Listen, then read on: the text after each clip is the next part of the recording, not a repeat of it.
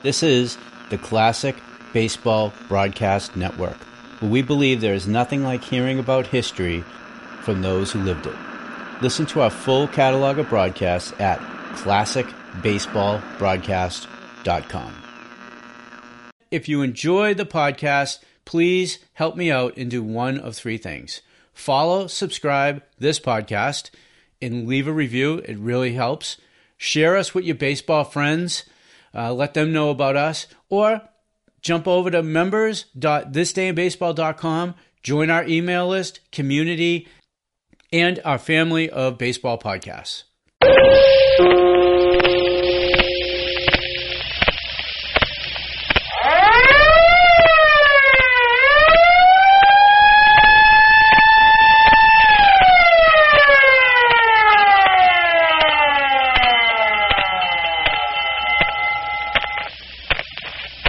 Your neighborhood Texaco service station welcomes you to another baseball broadcast brought to you direct from Comiskey Park. Today's game is between the Chicago White Sox and the Washington Senators. And now out to Comiskey Park and Hal Totten, who is going to interview one or more of your favorite players right from the playing field. Take it away, Hal Totten.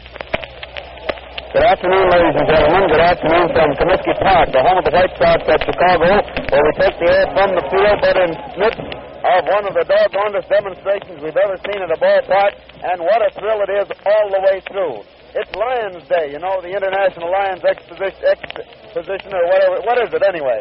Anyway, they're having a big gathering here this week, and it's Lions Day out here at Comiskey Park. Bands from all over the United States are here parading around the field. The band from Menasha, Wisconsin, the high school championship band, has formed the letter W out in the outfield back of second base in their cadet gray trousers and blue jacket and the white pom-poms. A marvelous band. Right in front of us now is the Flandreau band, all decked out in red coats and white trousers. And all these bands, a good many of the members of the band are girls. The Michigan band were from Benton Harbor, paraded the field just a moment ago. A whole Florida delegation, which came in an automobile train of 47 cars, is gathered, a few of them right here, but a whole bunch of them over back at the first base line, including one fellow that weighs at least 500 pounds more than me, wearing bathing trunks.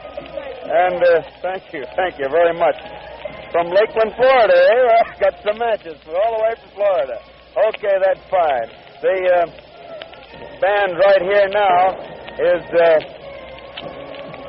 spread out all the way from here at the dugout down to the end of the left field line playing. And somebody's firing off blank cartridges in the grandstand. The Florida delegation, all their cars were yellow, and they're wearing these yellow sun helmets, and it's really something worth looking at. Incidentally, all around here... Yeah, I knew Dixie's a lion. So am I. Well, you sent me over to tell you that. Sure. We're all lions. I think I belong to 4 different clubs. I don't know. Did you? Well, Dixie's very proud of being a lion. I know that. And... where are you from? Chicago, Uptown Lions. Oh, you're Uptown Lions. Uptown Lions. Well, I think that's where I first was made a lion, in Uptown Lions. I went up there and made a speech about, 10 years ago. Well, I just started a year ago to make speeches I up there. see. Well. And we organized an auxiliary up there last fall, and out of that I conducted a breakfast for 1,200 lionesses. Oh, that's marvelous. We had 4 of the Dixie ball came players. out, eh? We had Dixie Walker, the pitcher, Dietrich Sewell, and we had the noisy one, Mr. Benura? Mr. Benura up there this morning. I stole one away from me. I had the Epling with me. He went on the air. He said he was supposed to go to that breakfast too, but he couldn't make it. Another Southern boy, you know. Another Southern boy. So you know how they like breakfast. Well, we kidded Zeke Benura this morning and told him that he was a bachelor and that he had a girl. And everybody wanted to know who his girlfriend was, and when I told him that it was mother, you should have seen him and you should have seen the women. They just went wild. He was afraid you were going to give something away. Incidentally, ladies and gentlemen, it's sort of, here's the Cowboys out here now with their blank cartridges, and it's a Wisconsin day out here also. I was talking to George Dobbins of Weyauwega, Wisconsin. There's a good word to pronounce. He's past district governor there. And among other things, they brought some souvenir boxes of cheese down here. You know, up there in Wisconsin, they produce 1 million pounds of cheese a day. About 57.5% of the cheese produced in the entire country, and they're down here helping to celebrate that. The Wisconsin band is coming off the field now, marching in through the outfield, led by 2 very charming young ladies in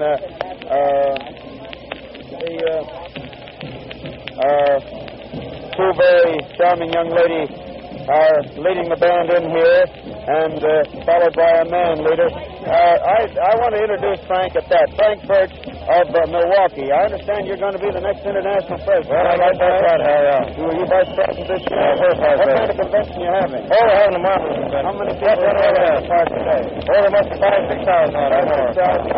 You just closed up all business? All right, they're here from Hawaii and Alaska and all of the United States. Yeah, that's marvelous. I think you're putting on one of the finest shows I ever saw put on in a ballpark. And one thing I liked was the fact that the ball players, while they lost their fielding practice, sort of grinned and said, well, sort of fun to have all the noise around. Well, the way the Sox have been going, they don't need much fielding practice, I guess. Hey, your club up in Milwaukee took a couple of bumps lately. We got to do something about that. Well, all right. You take out our good players and put them in the big leagues, though. Well, that's right. You had a great club last year, and they're all doing well up here. Hamlin and York and Ravs and all the rest of them. That's right. Frank, I wanted to say hello to you and congratulate you on your... When do you get elected? Tomorrow? Friday noon. Friday noon. Nothing goes wrong. Nothing goes wrong. Well, there's no flats or eyes. That's right. No dark dark horses. elected. No dark horses. Okay, Frank. Thanks a lot for saying hello. Now, here's Clint Brown. He's gone movie camera mad now. He's coming around here. Clint, how long did you hold off before you started going for this movie business? Oh, a long time. Today your first day at it? Yes, first day at it.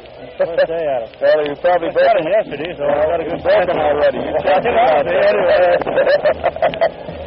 The two managers, Bucky Harris and Jimmy Dykes, are being presented by Mr. Dobbins with the souvenir boxes of cheese out there with the Wisconsin band in the background to form the picture. And the Florida delegation is still grouped all over the plate. And the Flandreau band over here with a fellow in an Indian costume is still playing out back of us while we try to do some more. They're announcing now that the presentation of the cheese is being made. Incidentally, I got the other one. I got me a little souvenir today. The players really didn't get much in the way of practice on account of all this excitement. I almost wish I was upstairs where George is, where you could really see it, and not be right down in the middle of it where we are, because half the time you can't see, everybody crowds around. But that's all. Hello, Luke. How'd you make out this noon? All right? You're a bad referee? Oh, you missed one and they caught you. Luke Appling sent him down to be a referee on Charlie Lyons' show today. Here are the, they gave me one. Thank you, Frank, very much. Huh? All right, I'll take it up to George. That's all right with you? Or do you want it to go to one of the other boys? There's four others up there, so if you take one up, you're going to have a fight on your hands. Well, we'll take it up and ask them to. I'll be willing to pass them around for you. Yes, sir, absolutely. That's right, okay. Okay, it's been in Wisconsin. I told them all about it. Here's the lineup today, ladies and gentlemen, for Washington. Almeida center, Lewis third, Travis short, Simmons left, Stone right, Cool first, Meyer second, Rick Farrell catching, and Deschamps pitching. For the White Sox, Hayes second, Krivich center, Walker right, Benura first, Radcliffe left, Appling short, Berger third, Poole catching, and Dietrich will do the pitching. When we get upstairs, we'll find out just how the umpires work. More fireworks. Boy, oh boy, what a lot of fun. Well, everybody's starting up in the stands now, and I don't know whether it's safe for me to come up there, George. Are they shooting up that way, or are they just shooting? Anyway, I think that we've had enough excitement for the moment. Everybody's filing into the stands. It was a grand show, and now the White Sox and the Senators are going to put on a show that they hope to be just as good for them. And now, George, I'm going to start upstairs. Looks like I'm going to have quite a few people to get through because there must be a good, I would say 12,000 people at this ball game today, which is a terrific crowd for midweek, and it's cash, too. Cash on the line, my friend. So now, if you'll do a little switching in the studio, I'll start upstairs, okay? Righto. Thousands of requests for Texaco's 1937 baseball scorebook are pouring in every day. Don't wait any longer to send in your request card for your own copy. You'll find it great fun to score these games play-by-play just as Hal Totten does. The system is explained simply and in detail. In addition, day by day, as unusual plays develop, Hal Totten will tell you how to score them. The book is crammed with other interesting baseball information. You'll find pictures and rosters of both teams, complete schedules of all major league teams, many pages of interesting data on the Cubs and Sox. The 1937 Texaco Baseball Scorebook is something worthwhile having, and it's easy to get. All you have to do is go to any Texaco dealer and ask for a request card, stamp it, and put it in the mail. Your own copy of the Texaco Scorebook will be mailed directly. Remember, the 1937 Texaco Baseball Scorebook is absolutely free. Get your request card in the mail today. And now to give Hal Totten a chance to get up to the booth out at Comiskey Park for this afternoon's ball game between the Chicago White Sox and the Washington Senators. We'll give you the schedule of the other games to be played in the major leagues, together with what sporting information we have time for. Taking first the National League, the Cubs are in Philadelphia today playing a doubleheader against the Phillies. The Cubs won the first game today 4-1 with 4 runs, 10 hits, and 1 error.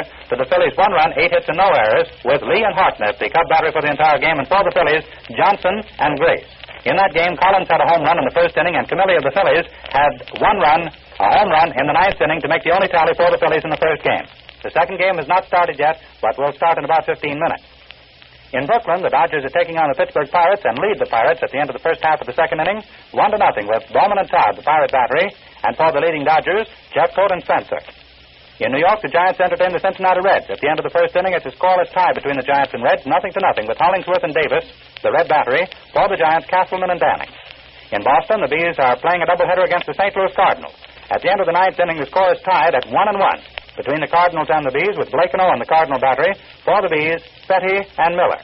And now in the American League, in St. Louis, the Browns will take on the New York Yankees again this afternoon, and the game will be played because it's clear in St. Louis, but the game won't start until about 4 o'clock Chicago time. In Detroit, where the weather's clear, the Tigers will take on the Boston Red Sox. In Cleveland, the Indians are entertaining the Philadelphia Athletics in 2 games. The first game has started, and at the end of the fourth inning, the Indians lead the A's 3-0 with Thomas and Conroy, the athletic battery, for the Tribe, Harder, and Sullivan. Scores and complete batteries at the end of the third, sixth, and ninth innings of today's ball game. And now for a bit of baseball and other sporting information from around the country. Lou Gehrig of the New York Yankees and Ducky Medwick of the St. Louis Cardinals continue to set the pace today for the Major League hitters. Gehrig topped the American League batters with a mark of 379. Following the Yankee first baseman was his teammate Joe DiMaggio. Sam West of the St. Louis Browns, Cecil Travis of the Washington Senators, and Bo Bell of the Browns. Medwick headed the National League sluggers with a .412 average. Paul Wainer of the Pittsburgh Pirates was second, Gabby Hartnett of the Chicago Cubs third, Archie Bond of the Pittsburgh Pirates fourth, and Billy Herman of the Cubs was fifth. And now, speaking of baseball, here comes a surprise story from St. Louis that one of the greatest baseball players in the history of the National League was dismissed today as manager of the 7th-place St. Louis Browns. Manager Rogers Hornsby was given his walking papers as pilot of the Browns by President Don L. Barnes. Barnes made the customary announcement that Hornsby had been ousted for the best interests of the club. The dismissal was effective immediately. One of Hornsby's aides on the coaching staff, the former first base star, Sonny Jim Bottomley, was named to succeed Hornsby as manager of the team, which has won only 25 out of the 75 games this season. The rift between Hornsby and President Barnes of the Browns came as a surprise. Recently, Barnes told Trans Radio that he considered Hornsby the best manager in baseball. At the time, Barnes said, quote, "Hornsby works morning, noon, and night for the best interests of the Browns. He thinks baseball and lives baseball. Hornsby is a splendid man to hold down the manager's job in our new setup, which stresses the development of younger players," end quote. The deposed manager Hornsby and his successor Bottomley were stars of the first order. Hornsby was perhaps the greatest right-handed hitter ever to walk to the plate. Hornsby led the National League in batting 7 times and set an all-time Major League batting mark of .424 as a member of the St. Louis Cardinals in 1924. Raja hit .400 3 times during his career. He played 22 seasons in the Big Show and wound up with a lifetime average of .359.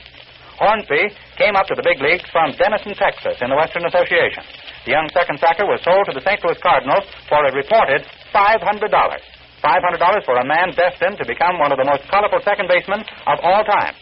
Hornsby was made manager of the Cardinals in 1926. He proceeded to give St. Louis its first National League pennant and a World Championship. No sooner had St. Louis finished its celebration than Hornsby was traded to the New York Giants for Frankie Frisch, the present Cardinal manager, and Jimmy Ring. The Giants traded Hornsby to Boston in 1928, and Hornsby became manager of the Braves. The following fall, Hornsby went to the Chicago Cubs for a reported price of $200,000 and several players. Hornsby was voted the most valuable player in the National League during his first year in a Cub uniform. Aggressive Hornsby was made manager of the Cubs in 1931 and was released in 1932. He went back to the Cards the following year. Hornsby was released by the Cardinals in 1933 and appointed manager of the St. Louis Browns to succeed William Killefer. The new manager, Bottomley, is an old friend and teammate of Hornsby. Sonny Jim played first base while Rogers was at second on the St. Louis Cardinals World Championship team of 1926. Coach Charles O'Leary of the St. Louis Browns was fired today along with manager Rogers Hornsby. The Browns president, Donald Barnes, announced that the former St. Louis Card manager, Gabby Street, would succeed O'Leary. And now for a bit of sporting information other than baseball. From Chestnut Hill, Massachusetts, former national tennis champion Wilmer Allison will continue his quest for permanent possession of the Longwood Bowl in the third-round match today. The 1935 title holder, twice winner of the Longwood Cricket Club tournament, will take on Howard Stevens of Yale University this afternoon. Gilbert Hunt is paired with Norman Bickle, while Brennan Markham will clash with William Murphy. And from London, the tennis world agreed today that only a startling upset can prevent the United States Davis Cup team from returning the international trophy to American shores. The magnificent uphill battle of Donald Budge to defeat Baron von Kram of Germany installed the United States as the overwhelming choice to defeat England in the challenge round starting Saturday. Even without a strong number of two singles players, the American squad figures to win at least 4 of the 5 matches. On form, Budge should win his 2 singles duels. Budge and Mako should take the doubles, and the American number 2 singles player should defeat the English number 2 performer. Bunny Austin looms as the only British winner. And from Chicago, 8 young boxers were named today to oppose a Dubuque, Iowa CYO team Friday night in a series of intercity matches. The bouts will be held here in Chicago. The Chicagoans will be fighting also for a chance to be among the Catholic Youth Organization members who will meet a team of South American champions at Soldiers Field on August 25th. The 8 Chicago boxers include 2 who have already fought at Dubuque, Frankie Cainrath and Jackie Goodman. And from Chestnut Hill, Massachusetts again, Grayson Wheeler of Santa Monica, California, and Mrs. John Van Ryn of Austin, Texas, advanced today to the quarterfinal round of the women's single matches in the Longwood tournament.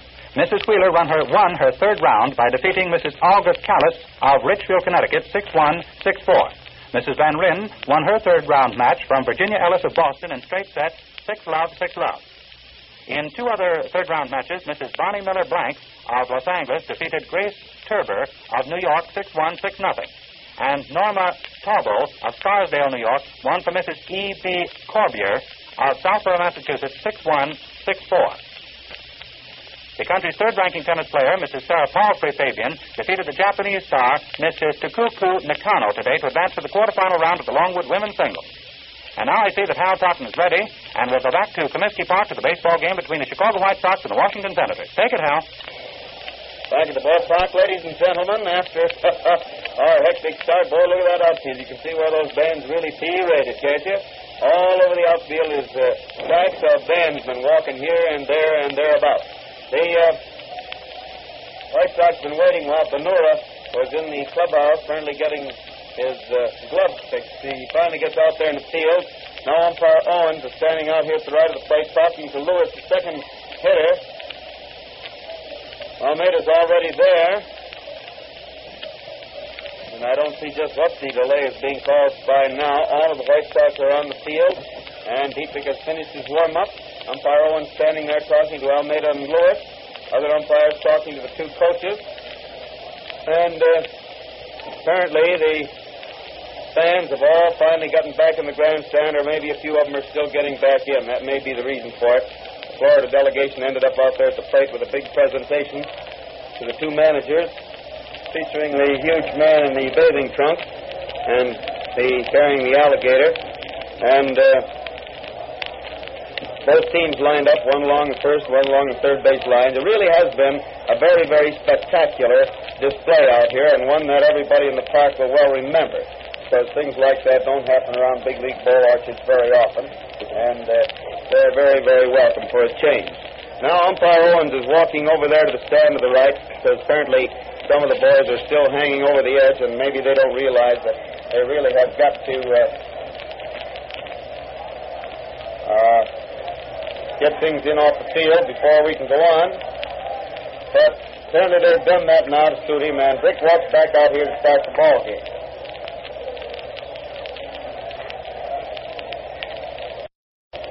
Finally takes his place up there behind the catcher. Dietrich out there getting ready to pitch the first one. starts his easy swinging windup and pitches in. Almeida gets a good strike over the outside corner just above the knees. One strike on Almeida. Pitcher again starts to wind up. Throws, and Mel takes a ball. It missed the outside corner across the waist, breaking in toward the hitter, and it's 1 ball and 1 strike. 1-1 the count. 1-1. He swings the next hit, a long drive, deep right field. The Walker's way back there near the wall, but it goes in through the stands for a home run. A home run into the lower deck of the right field stand for the first demonstration for the benefit of the visiting Lions out here. And that ball was really hit. And now some of those cowboy boys downstairs start unloading the blank cartridges, which echo through the stands. And Almeida opens the ball game with a home run into the right field stand to give the Senators a 1-0 lead over the White Sox. And it brings Lewis, another left-handed hitter, to bat. Dietrich starts to wind up throws, and Buddy takes a high one wide for ball 1. 1 ball call.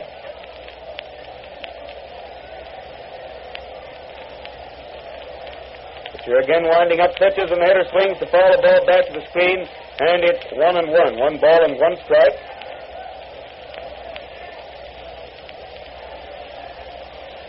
Dietrich waits out there for the next sign. He has it. He starts to wind up again, and pitches, and the hitter gets the second ball wide across the knees, making it 2-1. 2 balls and 1 strike.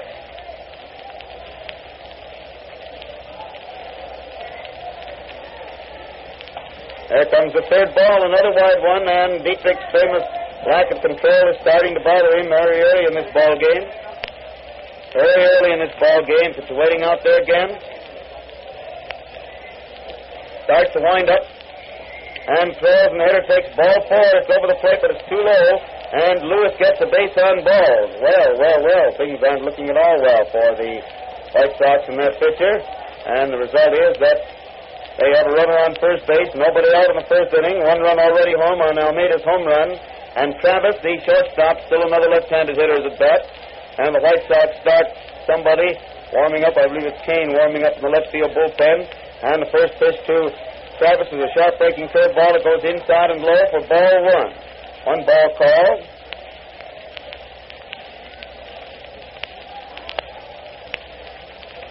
Watches first base, throws again. The hitter swings, hit a fly in left field. Radcliffe is racing back into his left and makes the catch out there for the first out in the first inning.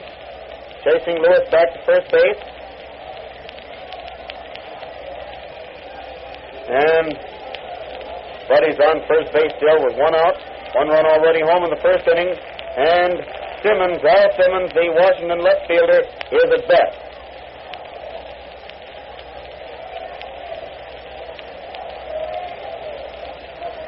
Dietrich stretches, gets ready to pitch the first one. Wow.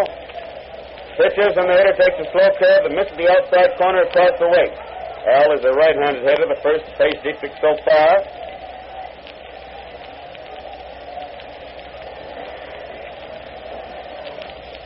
Al takes a look at first base. The runner's on the go. The hitter takes a wide one. Sewell's throw gets out there, and the runner slides in safely, stealing second. A good steal of second by Lewis, putting him on second base with 1 out, 1 run home in the first inning. Simmons still at bat in the count, 2-0. 2 balls and no strikes on Al.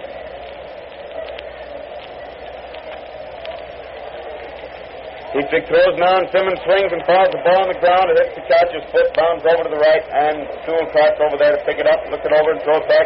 Now he's going to take it back to the umpire. Apparently too marred up for use.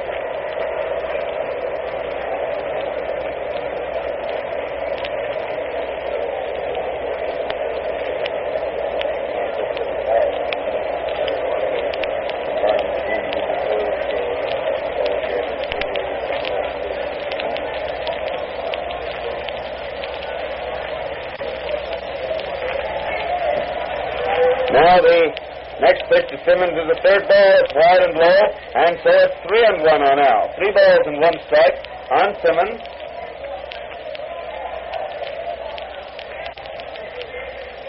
Three and 1 the count. Here comes that pitcher again, ready. But the second throws, and now hits the long drive to deep left field, so way back. Looks though that's also in there.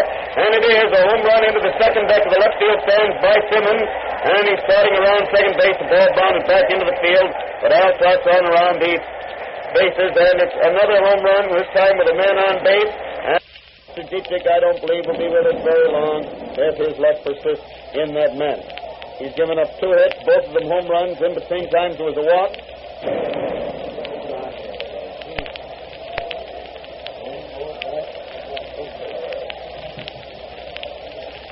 And the man at bat is Stone, taking the first pitch wide and low for ball 1. 1 ball called. Washington now leading the Sox 3-0 in the first inning. Result of 2 home runs and a walk. And the next pitch he finally gets one over down around the knees, and it's strike 1. So it's 1 ball and 1 strike on Stone. Dietrich winds up again, pitches, and the hitter fouls this one into the second deck, above and to the left of the plate, and it's 1 ball and 2 strikes on Stone. 1-2 the count.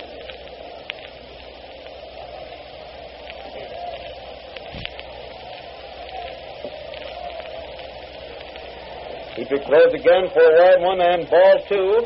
So it's 2 balls and 2 strikes. 2-2 the count on Stone.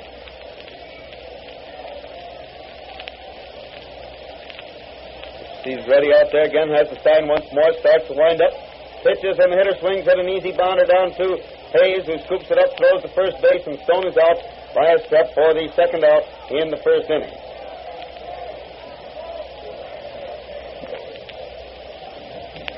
And that's a 2 out of the first inning for the Senators. 3 runs are home. And Joe Cool, the first baseman, is at bat. Cool up there at the plate. Another left-handed swinger, by the way. And he takes the first one wide and low for ball 1. 1 ball called.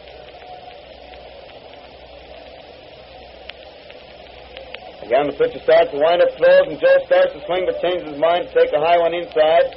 And it's 2-0. 2 balls and no strikes on Cool. 1-0 the count. Joe takes the first strike now. Fastball over the inside corner down around the knees. And it's 2-1. He swings the next to drive it into center field for a base hit. Well hit base hit, too. He makes the turn for second, but Cleavage makes a hard throw right straight to second base. Appling got it right over the bag with out a hop. Turns as though to throw to first, but Cool is on it all the way back there by then after making a wide turn. And it puts him on first base with Buddy Meyer. Buddy's a 7th hitter this inning, and 6 of the 7 have been left-handed hitters. The first pitch is high and wide for ball 1. 1 ball call. Waits there again, takes another look at first base. And throws, and the hitter swings in a high fly, coming down foul to the right of the plate, back of it a little. Sewell is back there and gets it for the third out, ending the first half of the first inning, but not until dire damage had been done to Bill Dietrich. 3 runs, 3 hits, and 1 man left on base. The 3 runs being due to 2 home runs. A home run by Almeida to open the ball game, a home run by Simmons with Lewis, who had walked on base, and then the single by Cool left him on base. So, the Senators are leading the White Sox by a score of 3-0 as the White Sox come to bat in the last half of the first inning with Jackie Hayes, White Sox leadoff man, and second baseman, the first man at bat. Hayes up there at the plate.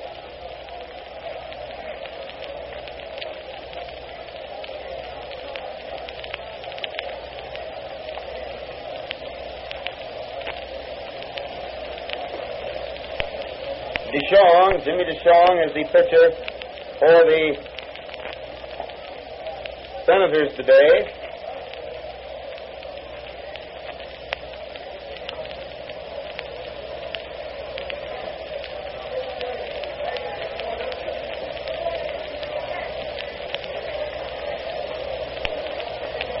And Jackie steps up there to the plate after the umpire dusts it off and pulls on his mask.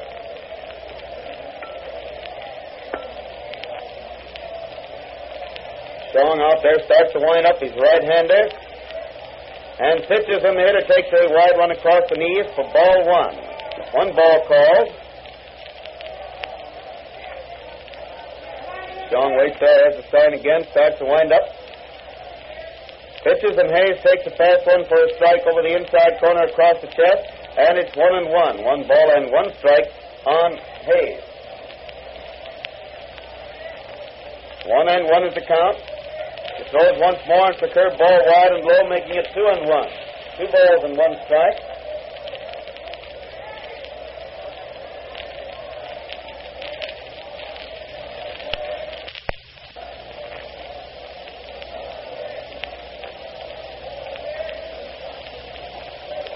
There comes a wide one across the knees for ball 3. So it's 3-1 on Jackie Hayes. 3 balls and 1 strike.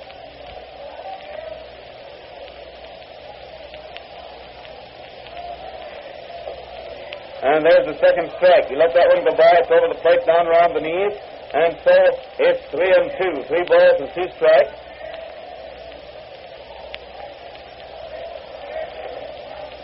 Throws once more. The hitter swings the high fly and short center field. Center fielder coming in fast and grabs for the ball, but it just drops out of his glove.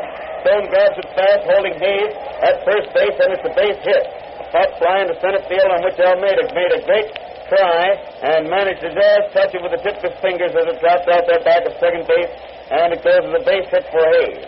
Putting him on first base, nobody out in the first inning for the White Sox, and Mike Krivich, White Sox center fielder, is at bat. Krivich up there at the plate.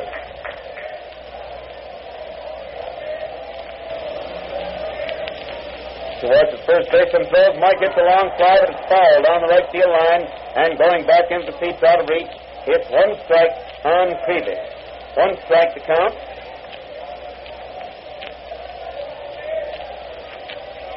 Pitcher has the sign again, now throws, and Mike swings it a long walk to deep left field. Way out there, and it's another home run. And boy, that one went way back into the lower deck of the seats. Way back, almost to the very rear of the lower deck. And Krivich is trotting around, steps on third base, and trots onto the plate. Boy, these Lions are really seeing some hitting out here. They come out here and they've seen 3 home runs, and there's only a little more than half inning been played. So the score is 3-2 in favor of the Senators now in the first inning, and the White Sox have Dixie Walker at bat. Nobody out, 2 runs home. And the pitcher throws the first one. Dix takes it high and wide for ball 1. 1 ball called. There isn't a strong wind blowing out either. As a matter of fact, it's a strong wind from the east. And Almeida's hit was against that wind. The others might be getting some support from it, but not enough to carry them in. The next pitch is ball 2. It's also wide, and the count is 2-0 on Walker. 2 balls and no strikes.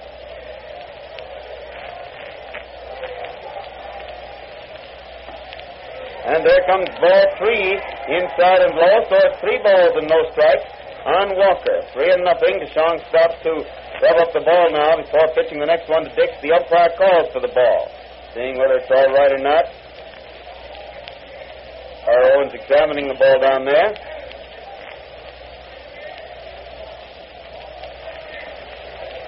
Finally hands it back to the catcher. He throws it out to DeShong, and Walker, left-handed hitter, steps up there to plate again. He throws, and Dix takes strike 1. Fastball that came over the inside corner across the chest, and it's 3-1. 3 balls and 1 strike on Walker.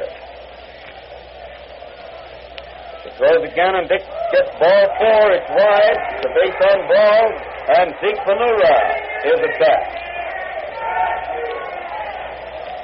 Panura up there at the plate.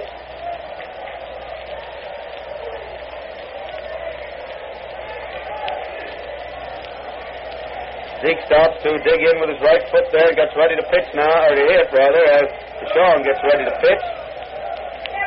Jimmy suddenly steps off the mound, but umpire Moriarty over here at first base calls time, and Walker tosses his glass case to Merv Shea, coaching at first base. Apparently got out there and discovered he still has his glass case in his pocket.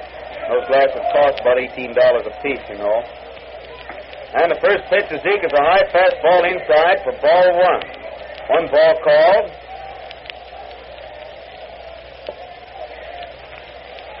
There's the sign again. There's that stretch. He stretches his arms out in front of him instead of over his head and throws strike 1 over the inside corner about waist high. So the count is 1-1. 1 ball and 1 strike on Benura. Walker on first base, nobody out, 2 runs home for the White Sox in the first inning, and Zeke gets the second ball high and wide to make it 2-1. 2 balls and 1 strike on Henry. Hutsky, right-handed hitter. 2-1 is the count. Still watching, finally gets his sign again. Pitches, and it's a strike over the outside corner across the knees. Henry lets out a howl. You can hear clear up here. He says, oh. But the ball curving away from him, just nicely caught the corner down around the knees, and it's 2 balls and 2 strikes on Ventura. 2-2 is the count.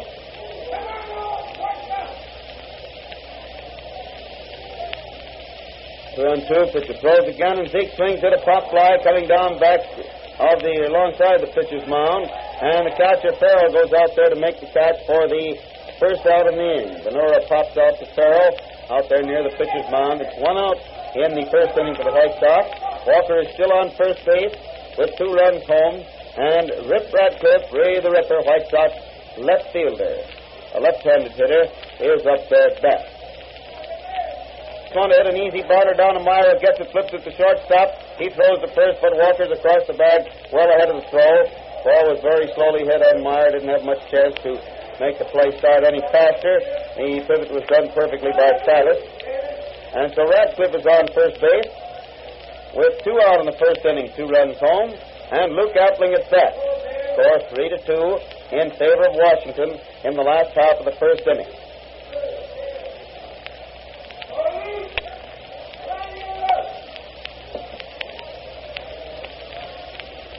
Sean throws the first one, and Luke takes a high one wide for ball 1. 1 ball called. Sean waits out for the next sign, seems to have it. He's ready. There's the stretch.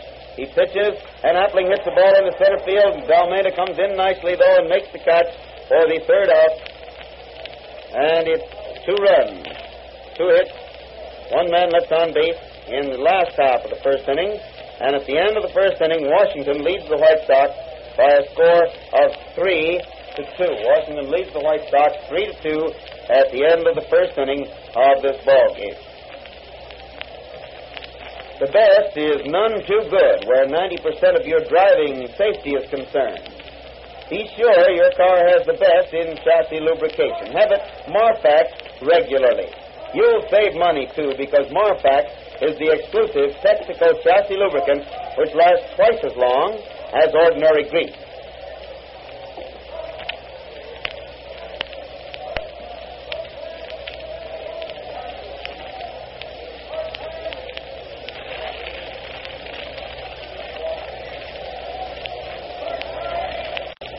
Here is Rick Farrell at bat, starts the second inning for Washington.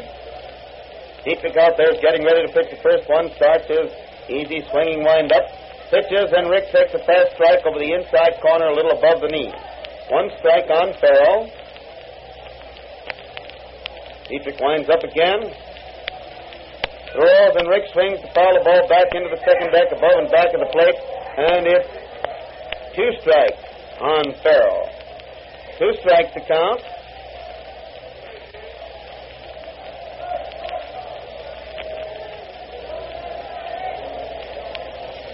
Again, the pitcher throws. Rick swings at a slow bounder. Appling comes in nicely, gets it, throws the first, and while the throw is low, Benora gets it nicely to get Farrell out for the first out in the second inning.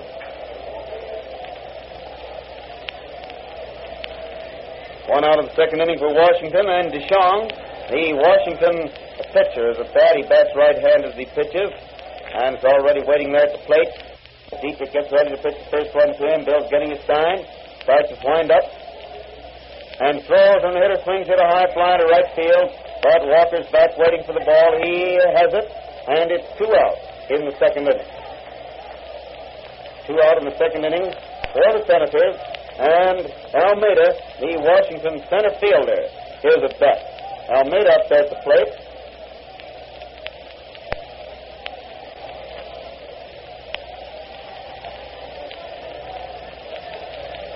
Winds up, pitches, and it's a strike over the heart of the plate just above the knees. 1 strike on Almeida.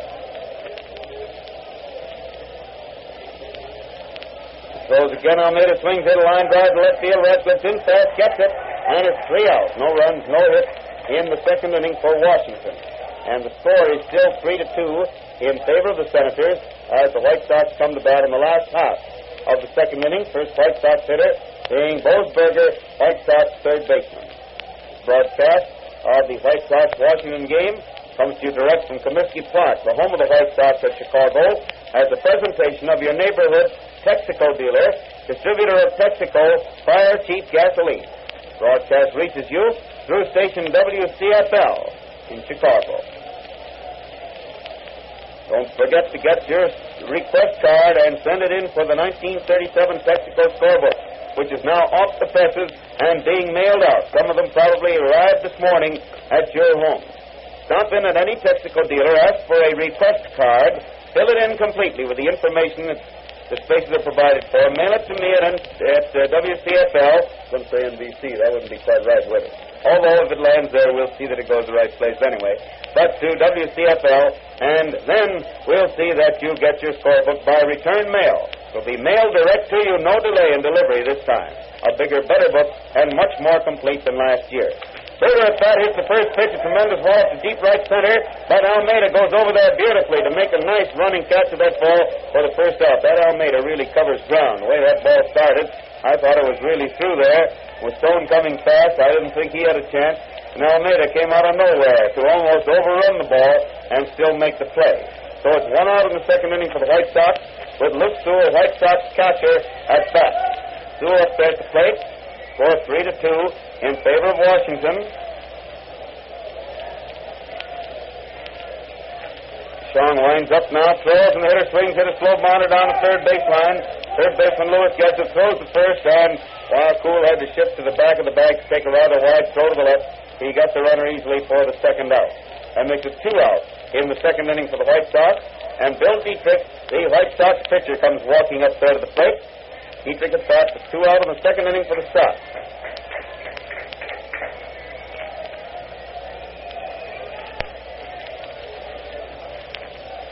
Pitcher waiting out there for the sign. Pitch the first one to Dietrich. Starts to wind up. And throws, and the hitter swings and fouls the ball in the ground. Hit the ground and bounded out back to the plate. And Sewell was walking on back to the bench, and the ball bounced to him. He very casually caught it, looked it over, held it out to the umpire, and pointed at something umpire had it, and the umpire says throw it out of play. So Luke rolled it on over to the dugout, and the next pitch comes back for a strike over the outside corner. Dietrich didn't go after it. So it's 2 strikes on Bill. 2 strikes to count. And he swings at the next one to hit a hard bounder down to the third baseman who gets it, throws to first, and the runner is out as Cool leaves the bag to take the throw and then steps back on the bag for the third out. The ball was hard hit, but straight to Lewis. So it's no runs, no hits in the second inning for the White Sox. The score remaining 3-2 in favor of Washington at the end of the second inning.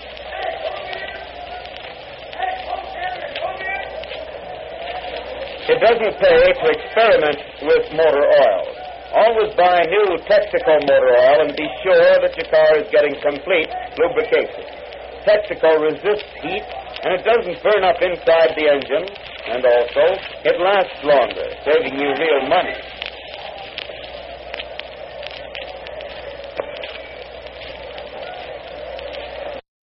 Lewis is at bat to start the third inning for the Senators and takes the first pitch inside across the knees for ball 1. 1 ball called on Buddy, left-handed hitter, as I mentioned. Dietrich throws again for ball 2. That also missed the inside corner down around the knees, and it's 2-0. 2 balls and no strikes.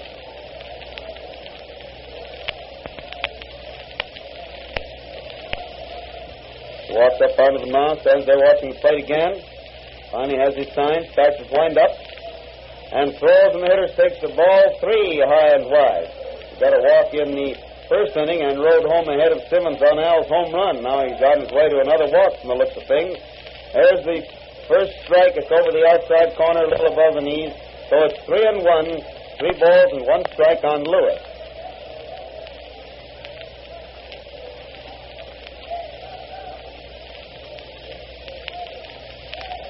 And 1 is the count.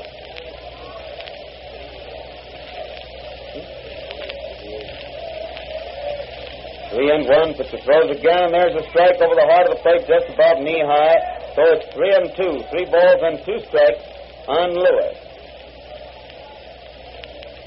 3-2 is the count. It's the throw once more. Buddy swings it a fly in left field. Radcliffe racing back very, very hard and makes a pretty, pretty running catch way back toward the left field corner. And still on the go, running very hard when he made the play. So it's 1 out in the third inning for the Senators. And Cecil Travis, the shortstop, is at bat. Dietrich got him out very nicely after having a count of 3-0 on him. Got 2 strikes on the man, and then he hit that fly, which Radcliffe captured, although he had little trouble catching up with it. Dietrich throws now, and the hitter swings at the line drive to left field. Radcliffe gets over there fast, takes it on the hop, turns and throws it into second base by fast fielding, holds it to a single. The ball was well hit down the left field line, and Radcliffe coming over fast, caught it on the bounce. And now again the White Sox start Keane warming up in the left field bullpen. Simmons steps up there and suddenly stops, smooth down the dirt and the mound. The umpire, rather than the batter's box, the umpire calls time for him. Alice back up there again, though. Dietrich's ready to pitch to him, throws, and Simmons swings it a fly coming down foul on the roof of the stand above first base. It's 1 strike on Simmons, 1 strike to count.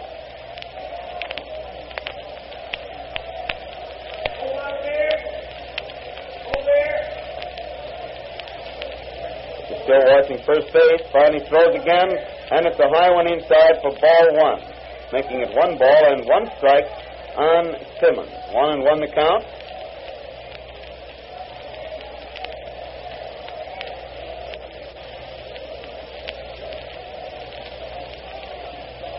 One and one, but you seem set once more.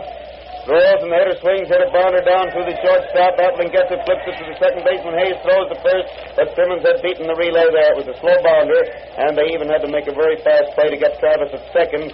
So Hayes' throw to first had no chance of beating Simmons.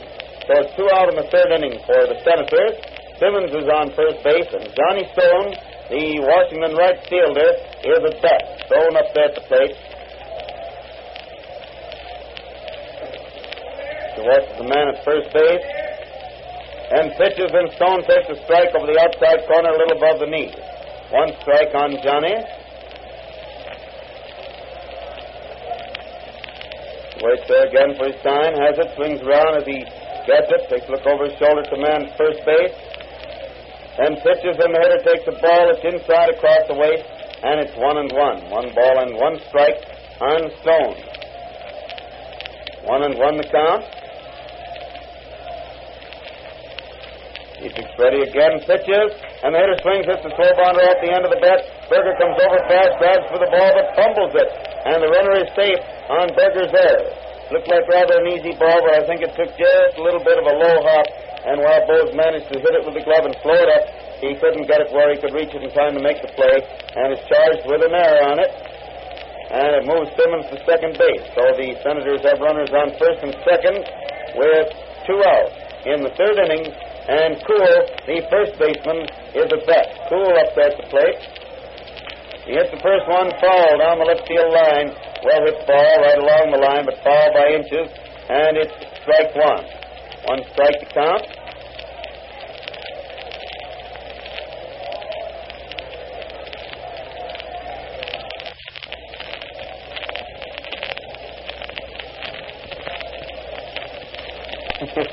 Ball was thrown in there, rolled in along the line. The one that had been hit, Kuhl got it and scooped it up into Kuhl's hand. He batted it back to Kuhl. He just passed it to the umpires. There was a regular juggling act going down there by the 3 of them. 1 strike on Joe. He's just ready to pitch again. He's watching the man at second. Finally pitches, and Kuhl hits a beauty out to deep left center. Radcliffe going back there, but it's over his head. Bounds up against the wall. 1 run is scoring. The second run in. Kuhl is on his way to third base. Appling gets the ball and throws it in. 2-3-6. And he stops it in the center of the diamond. A triple to left center by Kuhl, driving in 2 unearned runs because they would not have scored if there hadn't been the error by Berger. And it gives the Senators a 5-2 lead over the White Sox. Senators leading 5-2, which is an unfortunate break for Dietrich because he isn't having a good enough day apparently to be able to weather those bad breaks like that boot, and the boys come up with trouble for him as soon as it happens. Now the man at bat is Meyer, the second baseman, and Buddy takes a strike over the outside corner, about waist high. One strike to count. The throw together, the hitter swings the bounder down to Appling. It takes a very nasty hop, and Appling has to throw up his glove to bat it to keep it from hitting him in the face. By the time he recovers it, another run is home, and Meyer is safe at first base. It is probably a base hit. Yes, it is a base hit, because that one took a very bad hop. Appling, who was in front of it, had to throw up his hand to keep from getting hit in the face. Just managed to bat the ball to the ground, and by the time he recovered it, the runner was across first base, and Cool had scored the third run of the inning to give the Senators a 6-2 lead over the White Sox and bring Rick Farrell to bat. Farrell, a right-handed hitter up there at the plate. Farrell swings hit a high fly to short right field. Walker's coming in easily under it. Comes in a little bit faster now and makes the catch for the third out. Ending the first half of the third inning with 3 runs, 3 hits, 1 error, 1 man that's on base, and all 3 runs are unearned runs because the error was made on a play that would have been the third out. And so the score is 6-2 in favor of Washington as the White Sox come to bat in the last half of the third inning with Jackie Hayes, White Sox second baseman and leadoff man, the first man up. This broadcast, the White Sox-Washington game, comes to you direct from Comiskey Park, the home of the White Sox at Chicago, as a presentation of your neighborhood Texaco dealer, distributor of Texaco Fire Chief Gasoline. Broadcast reaches you through station WCFL in Chicago. Hayes stands there waiting while Deshawn goes through his warm-up. Remember, the 1937 Texaco scorebook is now ready.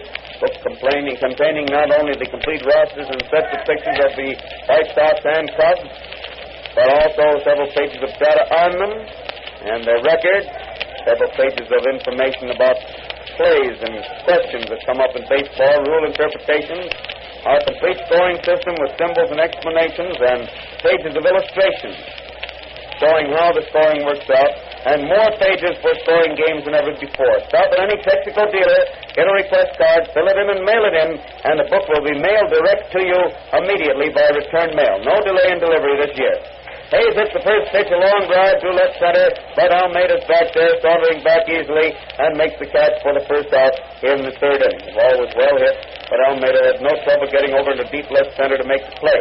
So it's 1 out in the third inning for the White Sox, and Mike Krivich, White Sox center fielder, is at bat.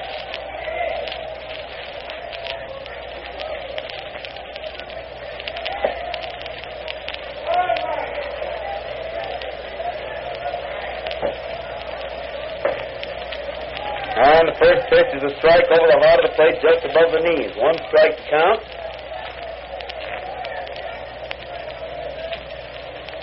Pitcher again winding up, throws, and the hitter takes a wide one across the knees for ball 1. So the count is 1-1. 1 ball and 1 strike on Krivich.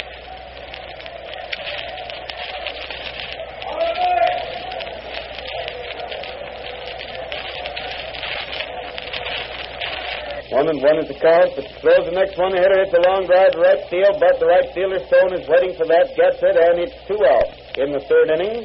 2 out in the third inning for the White Sox, with Dixie Walker, White Sox right fielder, at bat. Walker up there at the plate. Deshawn has always been more or less tough for the White Sox. While they started out in the first inning as though they were going to make things tough for him, he's caught up with them since then, and with a 4-run lead, is going along pretty well. He throws now, and Dixie takes a wide one across the waist for ball 1. 1 ball called.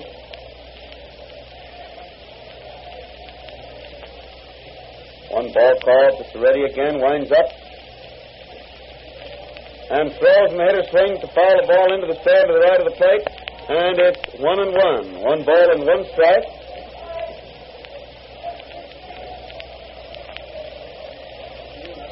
One and 1 the count.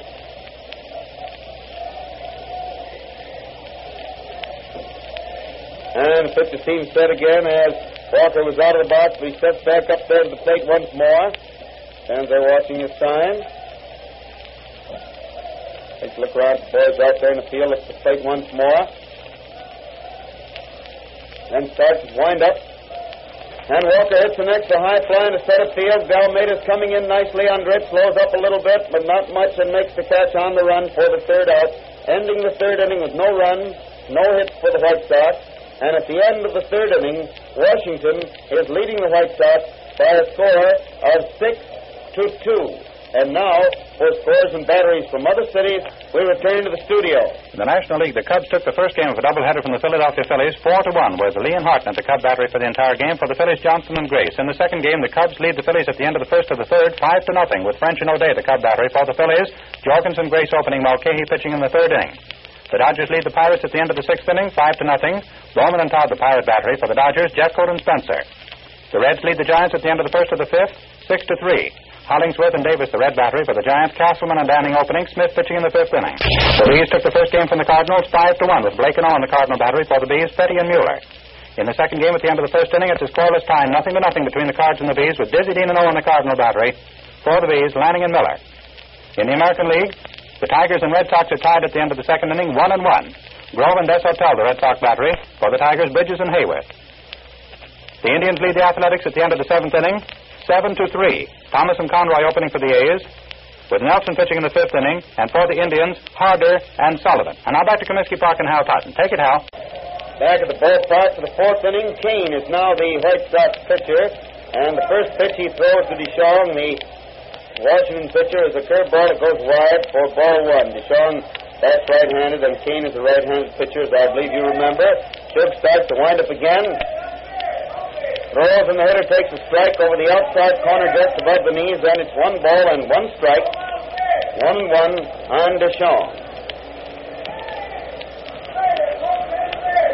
Once more, the pitcher starts that wind-up throws, and Jimmy swings and misses a fastball for a strike, making it 1 ball and 2 strikes on Deschamps. 1-2 the count.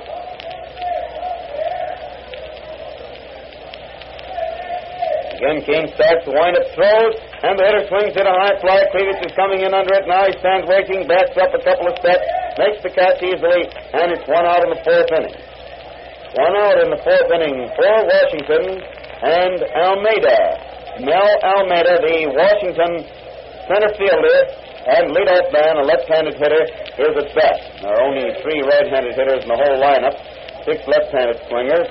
Simmons, Farrell, and Deschamps are the only ones batting right-handed. Pitcher throws now, and Mel takes a curveball wide and low for ball 1. 1 ball called. And the pitcher seems ready again. Winds up once more. Throws, and the hitter reaches out, bunts one, but it goes foul back to the stand.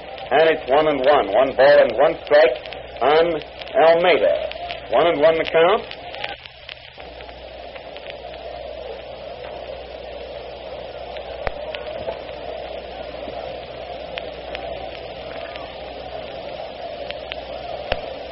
And 1 the count, with the pitcher winding up once more. He throws, and Mel takes a strike over the outside corner across the knees, and it's 1 ball and 2 strikes on Almeida. 1-2 the count.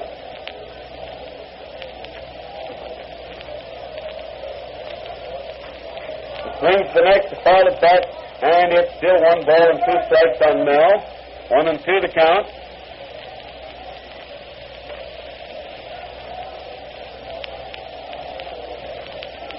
Seems set again, rubs that new ball up. Finally sets down the slab and is ready once more. Winding up again. Throws, and Mel swings hit a bounder down to the shortstop. Atling follows a very bad half nicely. Throws rather wide to first, but Venora reaches way out to the left and gets it for the second out. So it's 2 out in the fourth inning for Washington. And Lewis, Buddy Lewis, the Washington third baseman, is at bat. Lewis up there at the plate.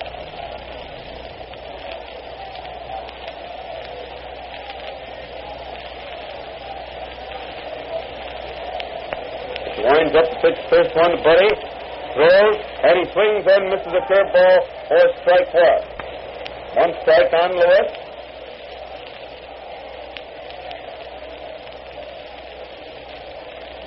Buddy waits out there again now. He starts to wind up once more. Throws, and Lewis takes a strike over the outside corner above the knees. And it's 2 strikes on Buddy. 2 strikes to count.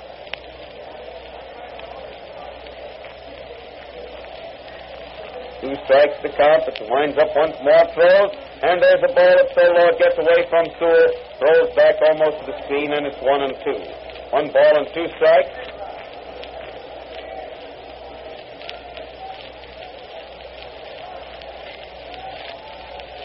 One and 2 is the count. Pitcher stands out there waiting again. Takes quite a while. Now he's winding up. Throws, and the hitter swings in a high fly to short left field. Ratcliffe is in there waiting for the ball. He's under it now. Has it, and it's 3 out. No runs, no hits in the 4th inning for the Senators, and the score is still 6-2 in favor of Washington as the White Sox come to bat in the last half of the 4th inning. First White Sox hitter will be Zeke Ventura. This broadcast of the White Sox-Washington game comes to you direct from Comiskey Park, the home of the White Sox in Chicago, as a presentation of your neighborhood Texaco dealer, distributor of Texaco Fire Chief Gasoline. The broadcast reaches you through station WCFL. You see Donald McGivney come up here just a few minutes ago? You know, I bet another one's listening in, too, recuperating from some injuries he got in an accident. He's also spending his vacation in bed. That's Alex Robb. He's doing a lot of listening in, both at the hospital and now that he's home at home. I think he listens to me once in a while. At least I've heard he does. And we're all doggone glad to hear that Alex is getting along better, although, again, I say it's an awful way to spend vacation. Here is Ventura up there, and Zeke hits the first one, a fly to right field. Stone is going back on it. Oh, it gets over his head, bounces back into the field, and he gets it and throws it in as Ventura pulls up at second base. Mr. Stone was going to be nonchalant that time, and he started back on that ball very slowly, just taking a step or two, and then he stopped and looked, and then started to race back, but by that time the ball was over his head. Man, that fellow Ventura really hits the ball, you know. So it's a 2-base hit for Zeke, putting him on second base. With nobody out in the 4th inning for the White Sox. And the man at bat is Rip Ratcliffe.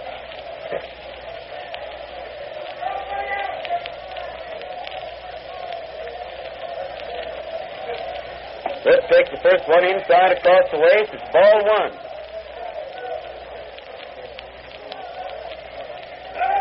One ball call. One ball call. The team's ready again. Throws, and the hitter hits the bounder down to the shortstop. Travis comes up with the ball, throws to first, and Ratcliffe is out easily for the first out in the inning, with Ventura having to stay at second base. The Rip is on second base with 1 out in the 4th inning, and Appling, Luke Appling, White Sox shortstop, is at bat. And there's a high one wide for ball 1, and the count is 1 ball called on Luke.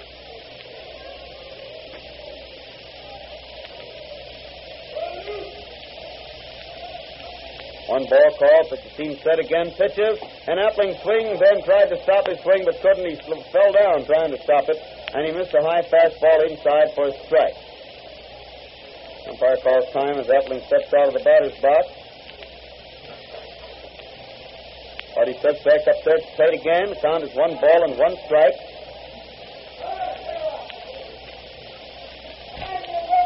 Keeps watching second base, throws again, and the hitter hits a foul down past first base. It goes on down the line to the visitor's bullpen, where one of the boys gets it to throw it back in. And it's 1-2. 1 ball and 2 strikes. 1-2 is the count.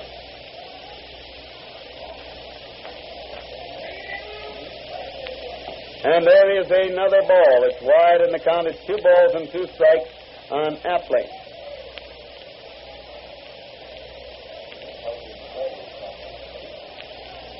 2-2 the count, but you waits there again for the next time. Takes another look back at second base, throws, and Luke hits another foul down the right field line, this time back into the seat. Hits 2 balls and 2 strikes on Appling. 2-2 the count.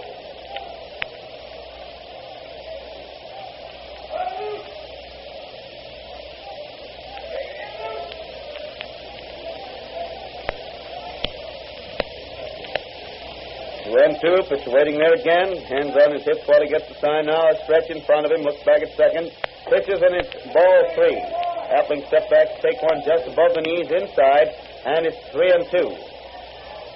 3 balls and 2 strikes.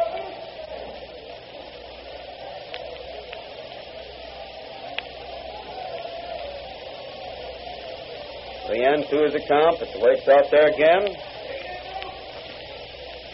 Takes another look at second base. Now he's ready. Pitches, and it's a curve ball wide and low for ball 4 rather, and Appling gets a base on ball. Puts him on first base. The White Sox have runners on first and second with one out in the fourth inning, and Lou Berger, White Sox third baseman, is at bat. Washington leading the White Sox by a score of 6-2 in the last half of the fourth inning. Still watching second base. Throws, the hitter swings and drives the ball hard to right field. Stone goes back nicely this time to make the catch after starting to just wait as he did on the ball that Ventura hit, but he got back that time to make the catch, and it's 2 out. Makes it 2 out in the fourth inning for the White Sox. They still have runners on first and second, and Luke Sewell, White Sox catcher, is at bat. Sewell up there at the plate for his 6-2 in favor of Washington in the last half of the fourth inning. Pitcher turns and throws to second. Meyer takes the ball and tags Venura, who was already back on the base. So Zeke takes his lead again. White Sox runners on first and second, 2 out in the fourth. Sewell at bat. Ready now throws, and Sewell takes the curve ball wide. Rick Farrell came up with the ball, hands it to the umpire. Seemed to take off that time very peculiarly, as though it might be something wrong with the cover, but the umpire decides no, hands it back to Cashew, throws it back to pitcher. And the pitcher's ready out there again. Seems to have the side, and there's the stretch once more. Takes another look back at second, pitches, and it's a wide one across the knees for ball 2. And the count is 2-0, 2 balls and no strikes on Sewell. 2-0 the count.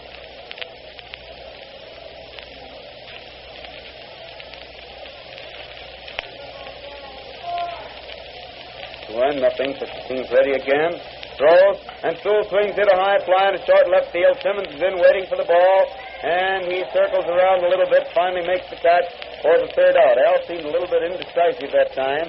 He danced first one side, then to the other, but he finally made the catch, as he usually does, for the third out. And it's no runs, 1 hit, 2 men left on base in the last half of the fourth inning for the White Sox, and the score stands 6-2 in favor of the Senators at the end of the fourth inning.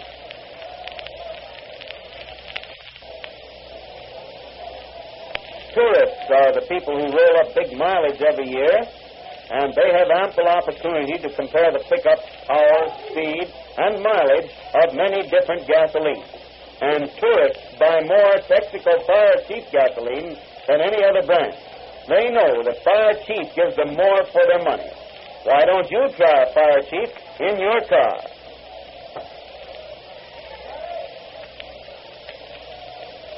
Donald McGibbon, he's a busy man out there. Oh, look, he's got Joe Allegretti with him down there. What do you know about that? A lot of wires here. What's this from Hepburn out the Texas Company in Rockford? Unable to secure 2 tickets Sunday game. Only game I can see this season. Greatly appreciate any assistance you can give. Thanks. Sorry, my friend, it's too late. You just can't give any assistance because there just are no more tickets to be had. That is, reserve tickets. There'll be 45,000 tickets placed on sale on Sunday morning. 40,000 grandstand and 5,000 bleachers.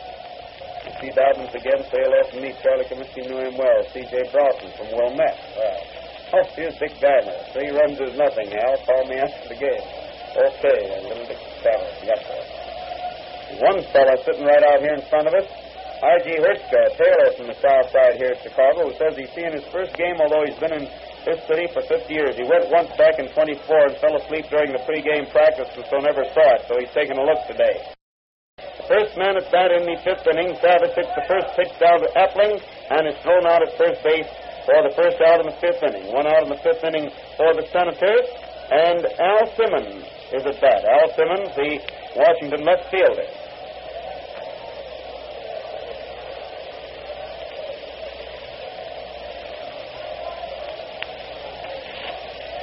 Pitcher winds up now to pitch the first one, throws, and Al takes a curveball wide for ball 1. 1 ball called on Simmons.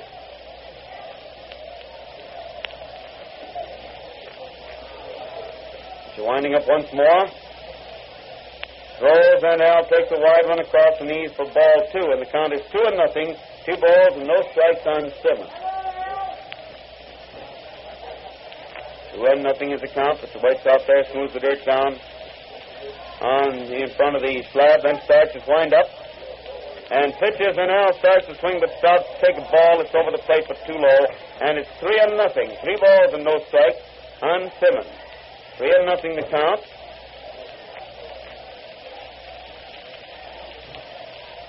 Nothing. Pitcher seems ready again. Winds up once more. Throws, and now takes a strike over the outside corner about knee-high, making it 3-1. 3-1 is the count.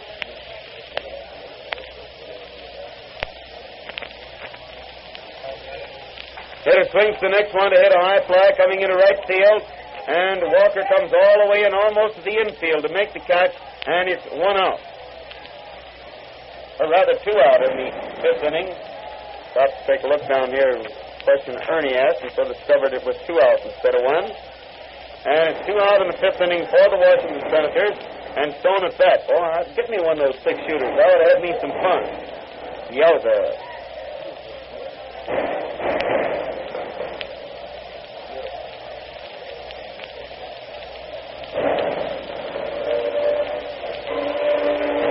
Moon-on friend George. And the first pitch to Stone, he takes wide and low for ball 1. 1 ball called.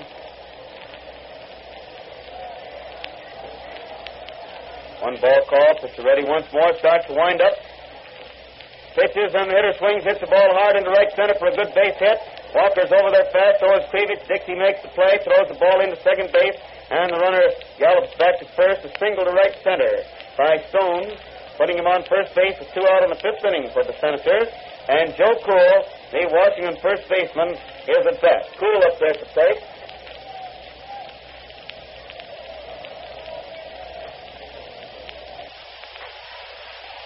Washington first base now looks at the plate, gets ready to pitch the first one to Cool. Now he has the sign, there's the stretch, looks back at first base, pitches, and it's a high one inside for ball 1. 1 ball called.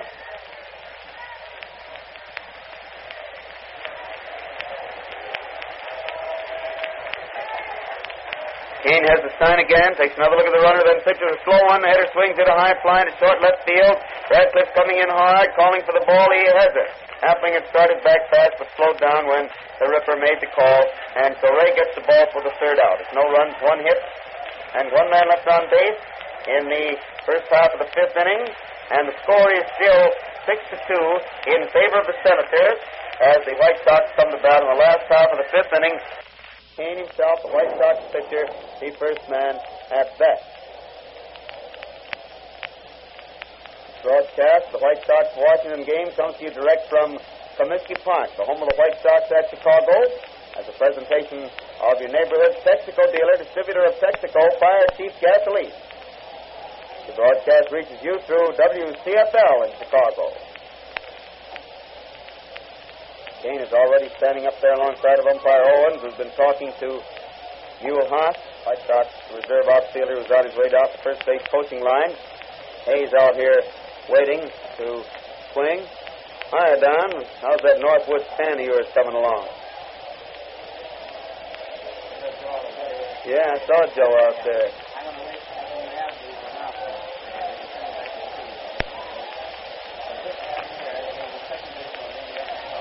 The pitcher's ready now, winds up to pitch the first one, throws, the hitter swings and fouls the ball back to the screen for strike 1. 1 strike on Kane.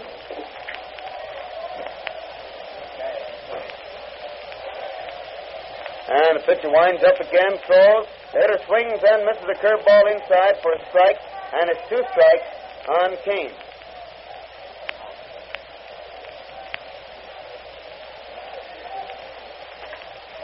Hitter swings the next one. It's a bound to the first baseman. Cool gets it, runs over, steps on first base, and it's 1 out in the 5th inning for the White Sox. 1 out in the 5th inning with Jackie Hayes, White Sox leadoff man and second baseman, now at bat.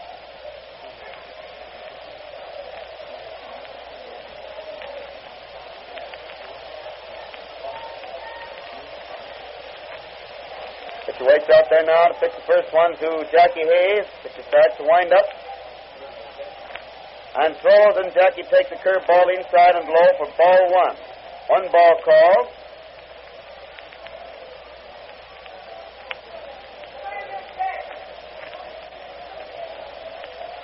Pitcher again starts to wind up pitches, and there's a high one wide for ball 2, and the count is 2-0.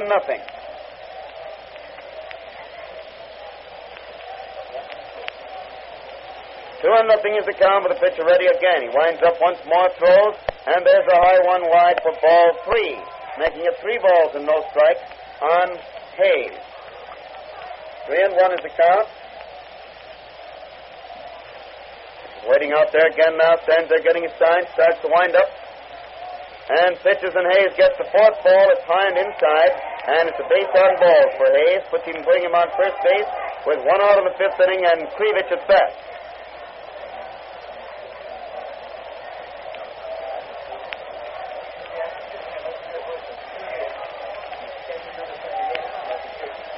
Pitcher stands on the rubber there, getting his sign to pitch the first one to Krivich. And the pitch comes over the plate for strike 1. 1 strike on Mike.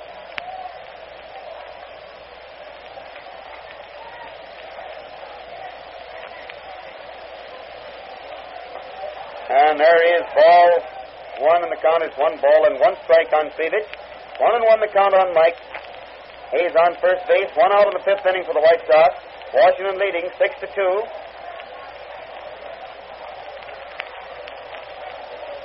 And he hits the next one, a line drive straight into the shortstop's hands. He gets the ball, throws to first, and the ball bounces out of Kuhl's glove. However, I think Hayes had managed to get back there just in time. Ball was well hit, but straight into shortstop Travis' hands, and he threw past the first to try to complete a double play, but Hayes got back, and then the ball bounded out of Kuhl's glove anyway. However, it's 2 out in the 5th inning for the White Sox, and Dixie Walker is at bat. And the hitter swings at an easy bounder down to Meyer, who gets a throw to first base, and Walker is out for the 3rd out. So it's no runs, no hits, 1 man left on base in the last half of the 5th inning for the White Sox. And the score at the end of the 5th inning, the Washington Senators are leading the White Sox by a score of 6-2. And now again, for just a moment, we return to the studio. Stop for filling of Texaco Fire Chief gasoline. When you've tried Fire Chief in your car, tested it, given it a thoroughgoing third-degree trial under every driving condition, then, and only then, will you know what emergency action really means. Texaco Fire Chief gasoline meets rigid specifications for emergency use in fire engines, ambulances, and police cars. With Fire Chief in the tank of your car, you get everything in power, speed, and economy. That's why more tourists from coast to coast buy Fire Chief than any other single brand. So stop for a tank full of Fire Chief today. You'll get more for your money, yet you don't pay 1 cent more for Fire Chief than you do for ordinary gasoline. And now back to Comiskey Park for the continuation of the baseball game. Take it, Hal. Back at the ballpark for the start of the 6th inning, ladies and gentlemen. The first man at bat for the Senators will be Buddy Meyer, the second baseman. Left-handed hitter, he's already up there at the plate to start the 6th inning. Washington leading by a score of 6-2.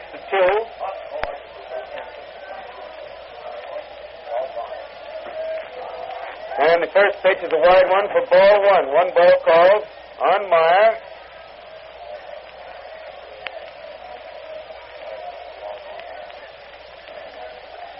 One ball called, which waits out there again, steps up to the hitter, steps up, back up to the plate. He was out of the batter's box.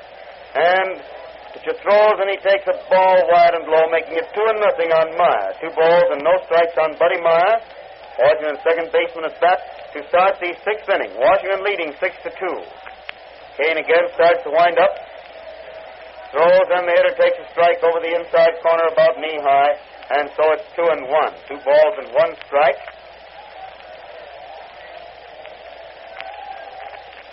Kane again starts to wind up. Throws, and the hitter swings, and it's a high fly to short left field, up back at third base. Appling's going back there and makes the catch over near the foul line for the first out in the 6th inning. 1 out in the 6th inning for the Senators, and Rick Farrell steps up there to the plate. Farrell is at bat. Always waiting for the infielders to get back their position.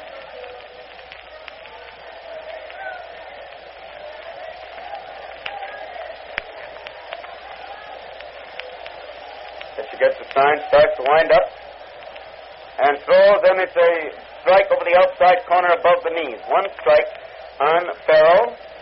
1 strike to count. After getting his sign once more, suddenly Farrell discovers something wrong with the bat and starts back to the bench to get another one. Apparently found there was a crack in the handle of that one, which he didn't know about, so he throws it to the ground, takes another one from the bat boy, and starts back up to the plate.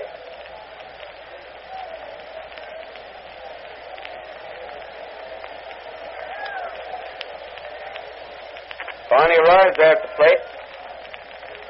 And Kane smoothing the dirt down in front of the slabs, ready to pitch to him once more. Stands there getting his sign, starts his wind-up.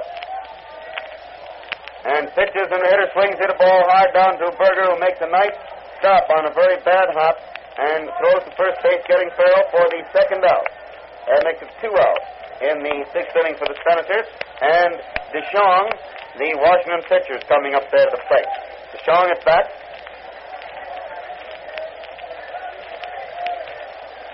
Jimmy finally arrives there.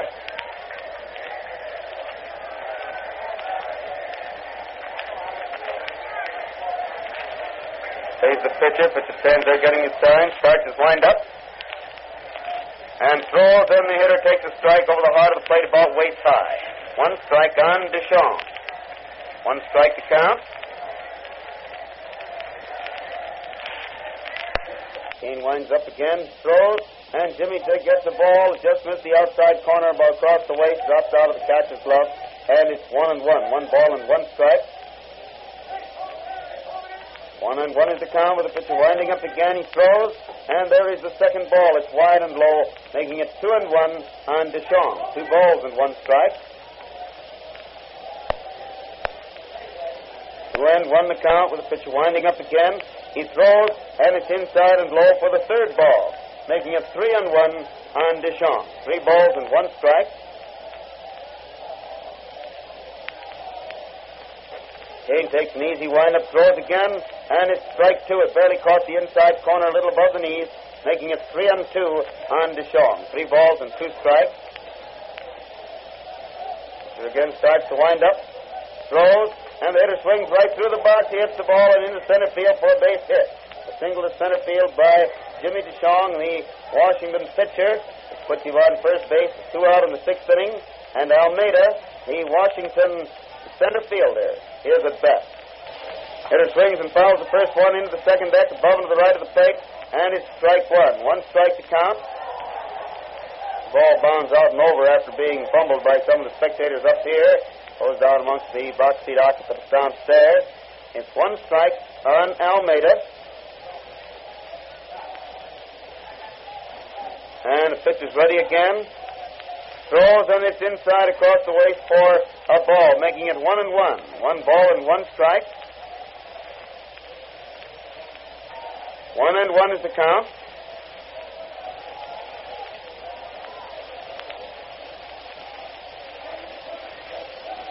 One and one, situating there again for the sign as Almeida shifts first the bat first to one hand, then the other. Finally gets ready as Kane pitches, and the hitter swings, hit a ball in the center field. Krivich going way back and makes the catch out there for the 3rd out. Boy, that Krivich never hesitated. That ball had hardly left the bat before he had turned his back to the infield and was heading straight for that bleacher wall. And he started watching back over his shoulder and whirled at the last minute to make that catch in deep center for the 3rd out. So it's no run, 1 hit, 1 man left on base in the first half of the 6th inning, and the score is still 6-2 in favor of Washington as the White Sox come to bat in the last half of the 6th with Zeke Benura again the first man at bat. I don't know how many of the listeners had heard the one unusual bit of baseball news of the day. Down there in St. Louis, they've had quite a shake-up, and manager Hornsby and coach Charlie O'Leary, who incidentally resides in Chicago, have been released. And for the remainder of the season at least, Jim Bottomley has been named manager of the Browns, and Gabby Street, who formerly managed the Cardinals and has recently been up there at St. Paul, has been called in to assist Bottomley as coach. And that's the reorganization today down there in St. Louis of the American League Club. Benura is up there at the plate now. Starts the last half of the 6th inning. He waits out there to get the sign, starts to wind up, and throws, and Zeke takes a slow, and it's a curve over the outside corner about knee-high for strike 1. 1 strike on Benura.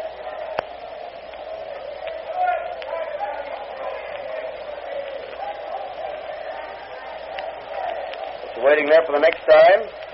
Seems to have it. Starts his wind up. And pitches, and the hitter takes a wide one across the chest for ball one.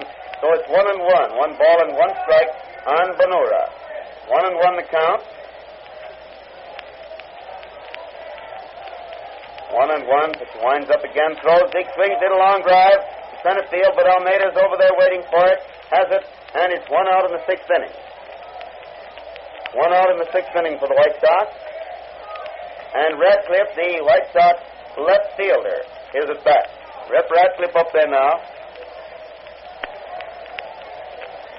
Whitehead's doing a little warming up in the bullpen, but I believe it's just to get a good loosening up because he's expected to open against the Yankees next Friday. Remember, the Yankees here are Friday, Saturday, and Sunday with a doubleheader Sunday. The first pitch to Radcliffe is a strike over the outside corner about waist high. 1 strike count. He's ready again, winds up once more. Throws, and there's a ball. A curveball inside. Wait a minute, did I call that other one a strike? Apparently it was a ball. I thought I saw the umpire's arm come up on it. It was ball 1, so it's ball 2 now, according to that board. And there is ball 3 inside across the waist, making it 3-0. 3 balls and no strikes. Once more, DeShong starts to wind up. Pitches, and there's a strike down the middle waist high. So the count is 3-1. 3-1 the count. And there's the 4th ball high and wide. Radcliffe gets the base on ball. He's on first base with 1 out in the 6th inning for the White Sox. And Luke Appling, White Sox shortstop, is at bat. Appling up there at the plate.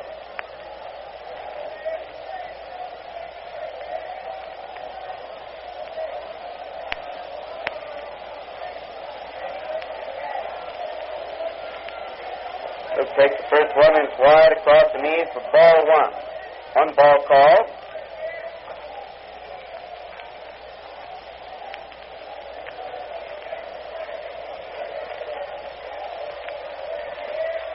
Sean gives the ball in there for a look over by the umpire, but has it again, pitches, and it's a curve ball wide and low for ball 2, making the count 2-0. 2 balls and no strikes on Appling. Radcliffe on first base, 1 out in the 6th inning for the White Sox. He throws again for a strike over the inside corner, about knee-high. Appling turns and walks out of the box, apparently a little bit surprised at that. Finally steps back up to the plate, and the count is 2-1. 2 balls and 1 strike.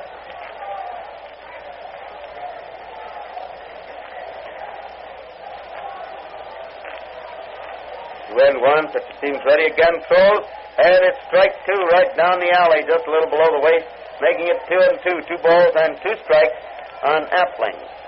1 out. Radcliffe on first base in the 6th inning for the Sox. Washington leading 6-2. DeShong pitches again, and Appling gets the 3rd ball. A fast one inside across the chest. To run the count to 3-2. 3 balls and 2 strikes.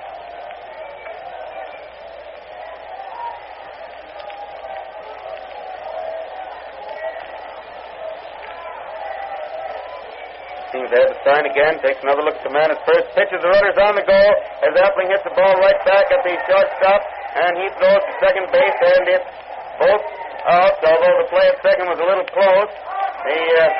Radcliffe went off the base and then went back to the base again, and is standing there on second base while they're trying to decide amongst the umpires what is what. Appling is arguing with umpire Johnson that he thought that the runner was safe at second and Dykes is out there. The umpire got himself into the argument by the fact that he spread his hand to indicate safe, and then, after the ball was thrown to first base, lifted his hand to his shoulder, indicating out. If he had raised his hand to begin with, I don't think there'd been any argument. But now several of the players are gathered around him because he spread his hand parallel to the ground, which is the usual sign to indicate safe. And then as the ball started on its way to first base, the one hand came up about even with his shoulder. I noticed that, but figured that he had started to call him safe, then realized he was out and made the change in play. But naturally, the ball players are going to, if possible, remind him of a situation like that. So anyway, it's a double play, making it 3 out. No runs, no hits in the 6th inning for the White Sox. And the score standing 6-2 in favor of Washington at the end of the sixth inning. And now again, for scores and batteries from other cities, we return to the studio. The National League, the Cubs took the first game from the Phillies 4-1, and at the end of the sixth inning of the second game, lead the Phillies 5-0. The Cubs 5, Phillies nothing at the end of the sixth inning of the second game with French and O'Day, the Cub battery for the second game for the Phillies. Jorgensen, Atwood opening, Mulcahy pitching in the third inning. The Brooklyn Dodgers blanked the Pirates today 6-0 with Bowman and Todd, the Pirate battery. For the winning Dodgers, Jeffcoat and Spencer. The Reds lead the Giants at the end of the seventh inning, 6-4, with Hollingsworth and Davis, the Red battery. For the Giants, Castleman and Danning, Smith in the fifth, and Kaufman in the seventh. The Bees beat the Cardinals in the first game 5-1, and lead the Cardinals at the end of the fifth inning of the second game, 2-1, with Dizzy, Dean, and Owen working for the Cardinals in the second game. For the Bees, Lanning and Miller. In St. Louis, the Yanks and the Browns are tied at the end of the first inning, 0-0, with Wicker and Dickey, the Yankee battery. For the Browns, Coupeau and Hemsley. In Detroit, the Red Sox lead the Tigers at the end of the first half of the fifth inning, 4-1, with Grove and Deshotel, the Red Sox battery. For the Tigers, Bridges and Hayward. The Indians won the first game of the doubleheader from the Philadelphia Athletics, 9-8, with Bob Feller, the winning pitcher. And in the second game, the warm-up pitchers for the A's, Ross. For the Indians, Galehouse. And now back to Comiskey Park and Hal Totten. Take it, Hal. Back to the ballpark for the seventh inning, ladies and gentlemen. Lewis is the first man at bat for Washington. Took the first pitch for a ball, fouled the next one into the second deck to the left for a strike. And now the pitcher winds up, throws again, but he hits the ball hard into right field for a good, clean line single. Single to right by Lewis, putting him on first base. Nobody out of the seventh inning for Washington. And Travis, the Washington shortstop, is at bat. Travis up there at the plate.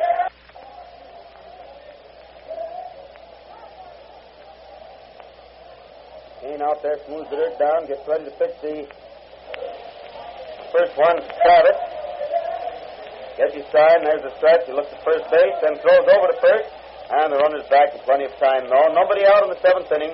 Lewis on first base. The score 6-2 in favor of Washington. Travis at bat. Watches first base, throws, and the hitter swings in a high fly, coming down foul, back at third base, and back into the seats, out of reach. It's one strike on Travis. One strike to count.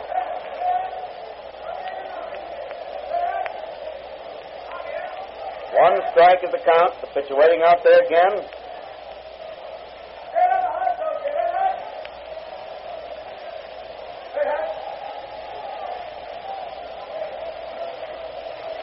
Pitcher smooths that dirt down in front of the slab, then takes the plate once more. Takes quite a while, finally has the sign.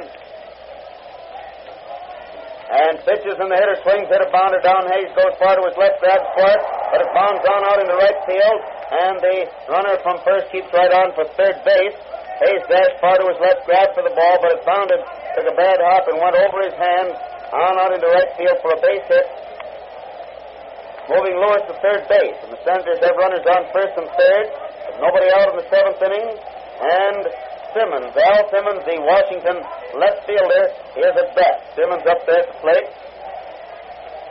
Rigney is now warming up the Sox alongside of Whitehead, who I believe, as I said, is tuning up for his appearance Friday.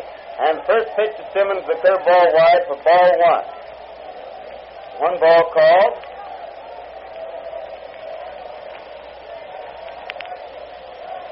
Seems ready out there once more now. Throws, and the hitter swings, hit a ball into right field for another base hit. One run is scored. The runner from first makes the turn, but Walker's throw across the infield to Appling holds him at second base. So Simmons single to right, scores Lewis. It's Simmons' third run batted in today. And Washington now leads the White Sox by a score of 7-2 in the seventh inning. They have runners on first and second with nobody out, one run already home. And Stone, the right fielder, is at bat. Johnny's already up there at the plate, infield playing for an expected bunt. Kane looks back at second base, then pitches, and Stone instead swings, hits a high fly to short left field. Ratcliffe coming in very fast and gets it for the first out in the seventh inning. One out in the seventh inning for Washington, and Joe Cool, the Washington first baseman, is at bat. Cool up there at the plate. And the hitter swings, hit a high fly into deep right center. Walker's way back there, so is Krivich. Mike calls for the ball, makes the catch, and makes the throw into second base, holding the runner at first, but the runner from second goes on to third after the catch. So it's 2 out in the seventh inning for Washington. They have runners now on first and third with one run home. And the man at bat is Buddy Meyer, the Washington second baseman.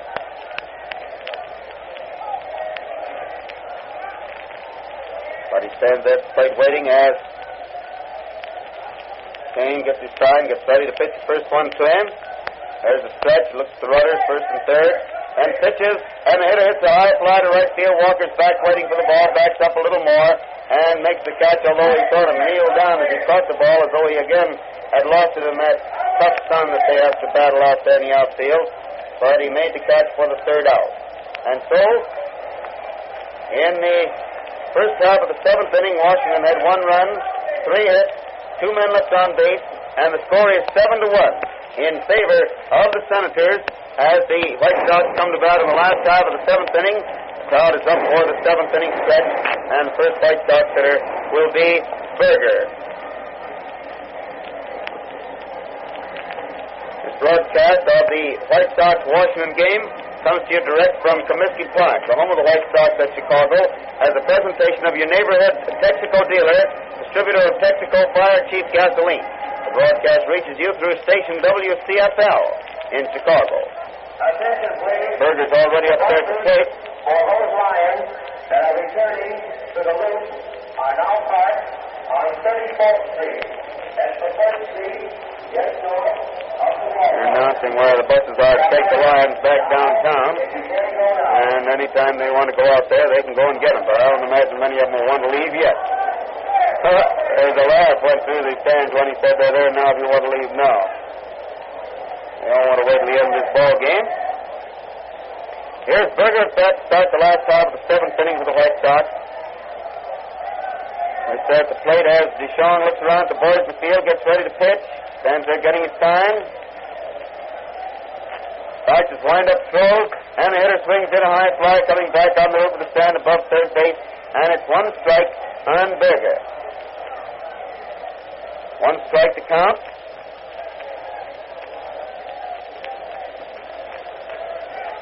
This is waiting out there again. Gets his sign. He's winding up. And throws, and the hitter swings and misses a curveball outside for strike 2. And it's 2 strikes on Berger. 2 strikes to count. Pitcher again starts to wind up.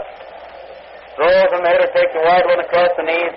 And it's ball 1. So it's 1 ball and 2 strikes on Bowes. 1 and 2 to count.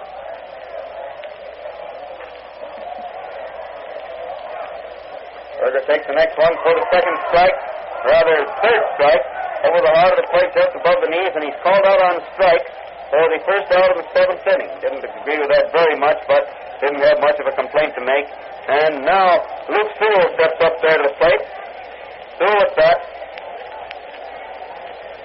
Rigney keeping warm and might go in there in case they use a pinch hitter for Kane this inning. And Sewell takes the first pitch for a good strike over the heart of the plate about waist high. 1 strike on Sewell.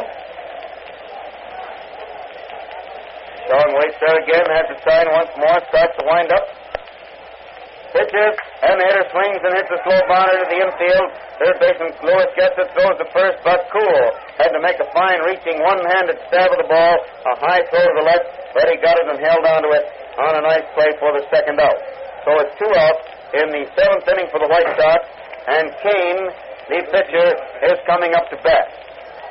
Kane is on his way up there.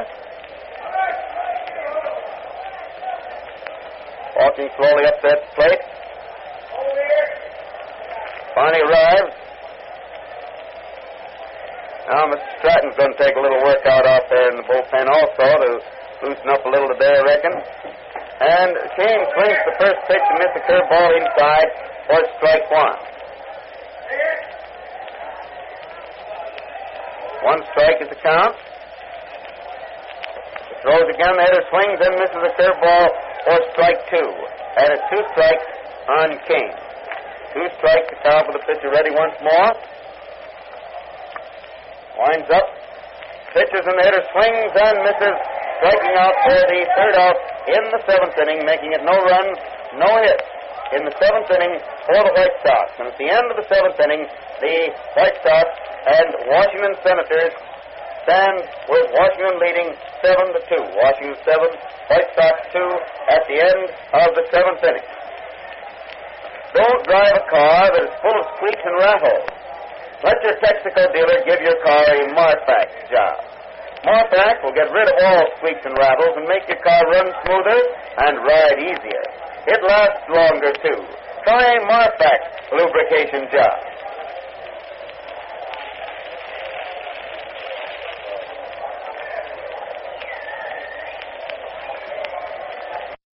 First man at bat in the eighth inning for Washington will be Rick Fowle, who is already on his way up there to the plate.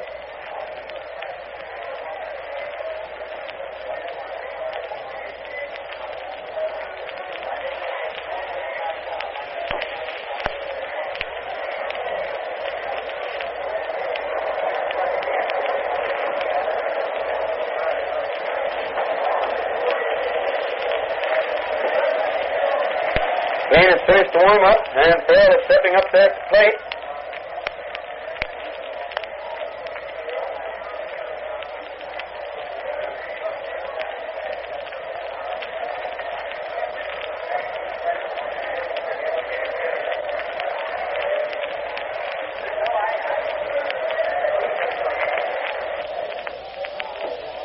And there's the first pitch to Rick Fowle, the ball that came inside and low for ball one. One ball call.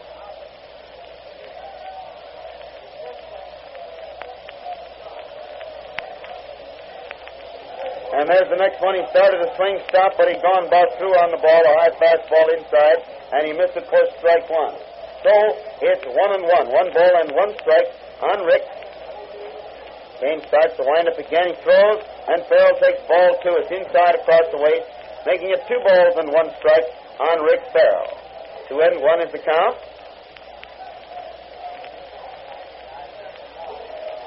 Hitter hits the next one, a beauty down the left field line for a base hit. The boys in the Sox bullpen get out of the way as the ball goes through to the left field wall, and Radcliffe gets it, throws it into third base on a long hop as Fowle pulls up at second base. A double down the left field line by Rick Fowle, putting him on second base. With nobody out in the eighth inning for Washington, and Jimmy DeShong is at bat. Washington is leading the White Sox by a score of 7-2.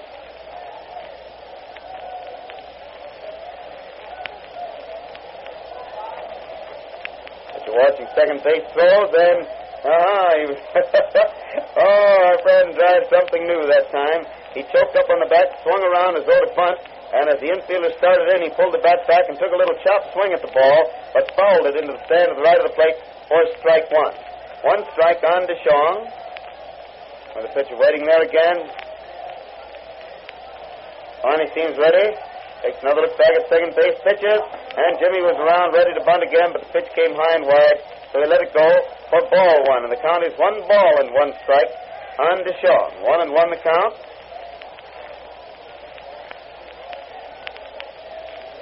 One and one. Pitcher takes another look at second, throws, and DeShong bunts the ball right back to Kane, who turns, starts to throw to third, and sees that the man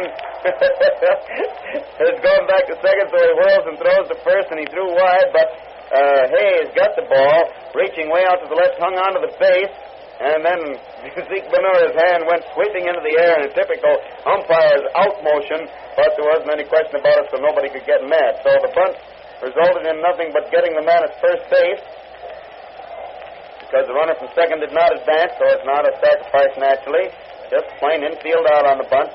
So it's 1 out of the 8th inning for Washington. Farrell is still on second base. And Almeida, the leadoff man and center fielder, left-handed hitter, is up there at the plate. Almeida at bat. The throws and Mel swings it a high fly to right field. Walker's back under the ball. Comes in under it a little bit. Makes the catch and throws hard. Oh, look at that throw across the infield. Holy catch. Walker threw that ball to within 5 feet of third base and straight as a die and gets a terrific round of applause from the fans for that great throw. That's the arm that was weak last year. So weak they had to tear it apart and put it together again. He's really been doing some throwing. And they sort of respected that, too. That runner just made a start for third and then went back and stood there. Of course, he isn't particularly a fast man, but even then, very usually, the man at second on a ball hit that deep will go to third anyway. So it's 2 out in the 8th inning for Washington. Farrell is still on second base, and Lewis, Buddy Lewis, the third baseman, another left-hander hitter at bat, hits the first pitch, a long hopper down to Appling and gets it, throws the first, and Lewis is out for the third out, ending the eighth inning, the first half of the eighth. No runs, one hit, one man left on base. Kane pitched good ball there. The first man up doubled, and he was still on second base when the inning was over. So it's 7-2 in favor of Washington as the White Sox come to bat in the last half of the eighth inning with Jackie Hayes, the White Sox second baseman and leadoff man, the first man at bat. Hayes up there at the plate. Whoa. Had a frog in the throat.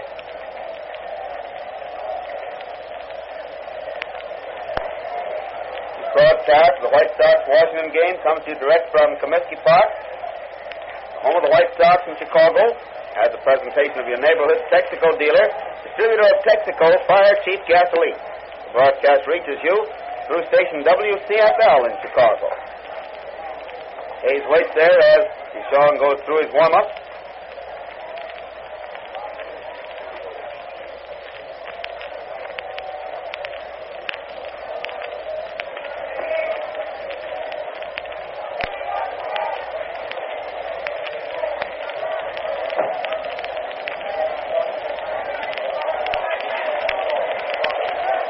Jackie sets up there now, and Deshawn on the mound gets ready to pitch the first one to him.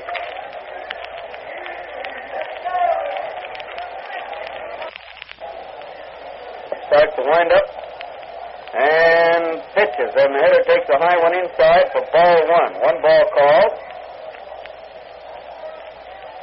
One ball called. Ready again, starts to wind up once more. Throws, and Jackie takes a strike over the heart of the plate just above the knees, and it's 1-1. Brown and Stratton are both warming up now in the bullpen now for Stock. Brown, I think, could go in there if they could suddenly get a big rally going here and get down far enough for the pinch hitter. The hitter hits the ball back over the pitcher's head, and Meyer gets the ball near second base and makes a nice underhand flip throw to first in order to retire Hayes by an eyelash for the first out in the eighth inning. One out in the eighth inning for the White Sox, and Mike Krivich is at bat. White Sox have still made only 3 hits off Deshawn, the last one being Benura's double in the fourth, which was really a misjudged fly on the part of Stone. Tom McGinty wants him to get started. Better start pretty soon.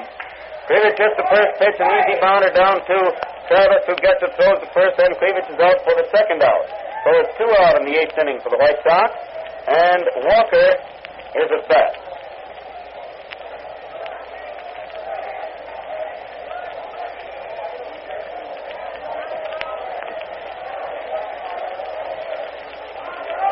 Takes a look around, getting ready to pitch the first one to Dixie. Finally starts to wind up, throws, and Walker swings, hit a bounder down to the left, and it bounds past the shortstop and out back of second base in the grass, and I believe it will be a base hit because the ball took a very nasty hop, and the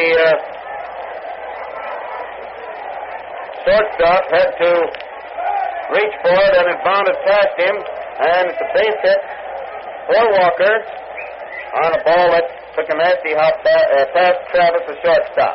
So puts Dix on first base with 2 out in the eighth inning, and Zeke Benura is at bat. Benura is up there at the plate, and the first pitch is wide and low for ball one. One ball called.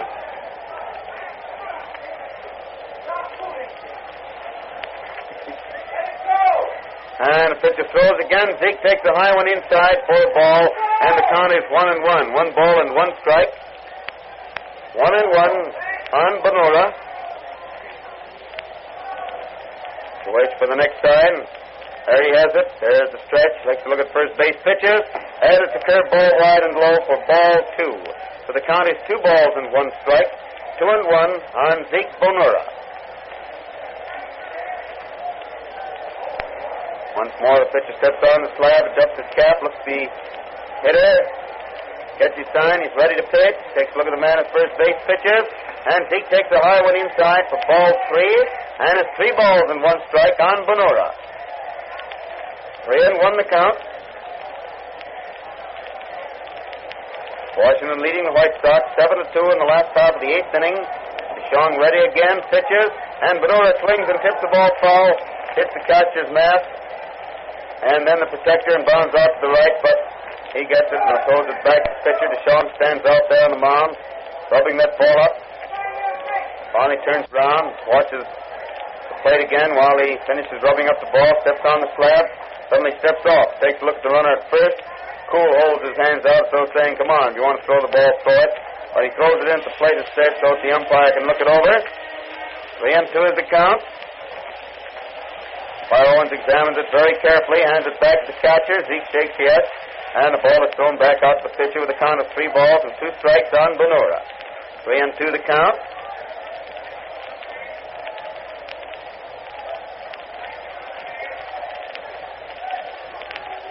Pitcher waits out there for the next sign. There's the stretch again. He pitches, and with the runner on the goal, Bonura follows the ball onto the roof of the stand above first base, and it's 3-2 still. 3 balls and 2 strikes on Zeke.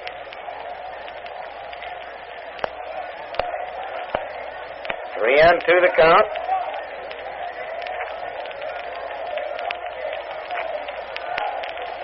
Stands there watching the plate, getting ready to pitch again. Finally, as he signed, pitches with a runner on the goal. The hitter hits one foul down the left field line. Hard hit bounder, and it's 3-2 still on Zeke. 3 balls and 2 strikes.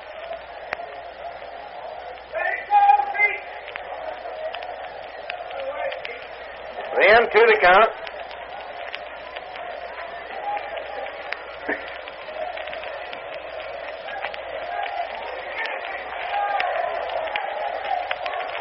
Pitcher seems ready again, throws, and it's a wide one for ball 4. Zeke gets the base on ball. It moves Walker to second base. And Rip Radcliffe comes up there to the plate for the Sox. That's been up there 3 times. He forced Walker for the second out in the first inning, grounded out to the shortstop for the first out in the fourth. Walked and was forced to second base, the front end of the double play that ended the 6th inning. And he's up there now with 2 out in the 8th inning. White Sox runners on first and second. Score 7-2 in favor of Washington. And the first pitch inside and low for ball 1. 1 ball call.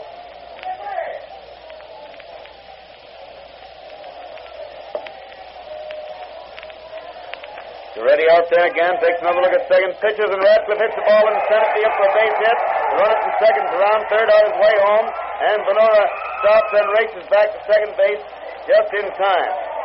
Made the turn for third, returned and dashed back to second, make sure of being safe somewhere, and still was almost out. However, Radcliffe single to center, scores Walker, make the score 7-3 in favor of Washington, and Luke Appling is at bat. Appling up that plate. With runners on first and second, 2 out, 1 run home in the 8th, and Washington leading 7-3. Appling lined out to the center fielder for the 3rd out in the first inning. Walked and was left on base in the 4th and hit into the double play that ended the 6th inning. He's up there now. White Sox runners on first and second, 2 out, 1 run home in the 8th inning. Washington leading 7-3. And Luke takes the first pitch inside and low for ball 1. 1 ball call.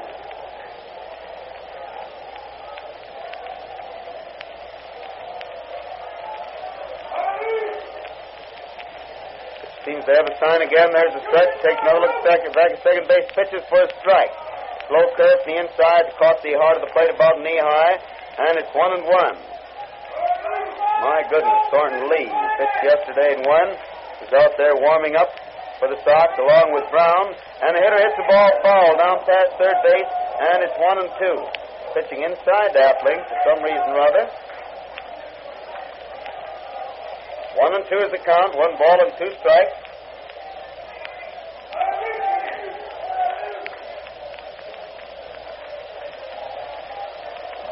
And the pitcher waits out there again, gets a new ball to pitch, seems ready.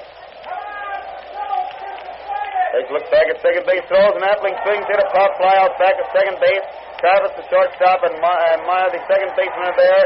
And Buddy comes into the infield, catches the ball, almost drops it, but manages to scoop it in against his chest and hang onto it for the 3rd out. So it's 1 run, 2 hits, and 2 men left on base in the last half of the 8th inning for the White Sox. And at the end of the 8th inning, Washington is leading the White Sox by a score of 7-3.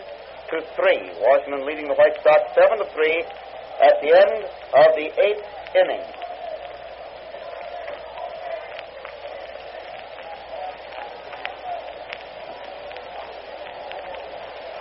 You'll start saving money the minute you fill the crankcase of your car with new Texaco motor oil. Texaco's furfural film is tough.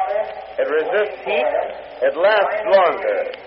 You'll be surprised how little oil your car will use when it has new Texaco motor oil. So try our crankcase full right away.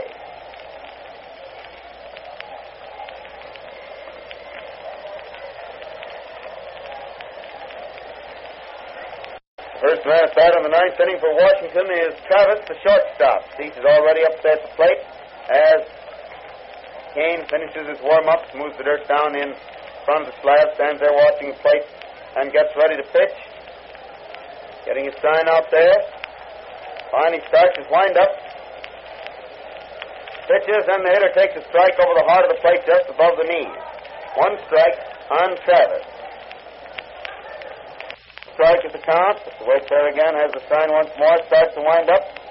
Pitches, and the hitter takes it inside across the waist for ball one. And the count is 1 ball and 1 strike on Travis, 1-1.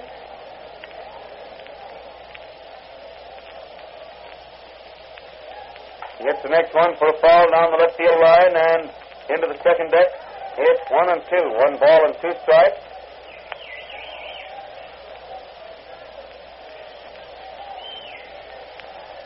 One and two the count. Pitcher walks slowly up onto the slab again.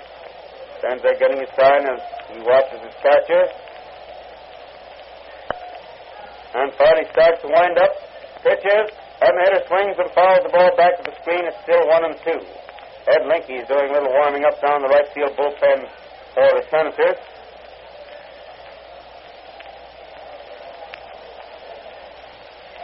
One and two the count. It's waiting out there again. Stands there getting his sign, winds up.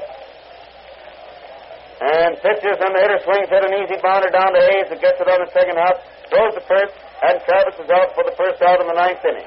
1 out of the ninth inning for the Senators. And Al Simmons, the Washington left fielder, is at bat.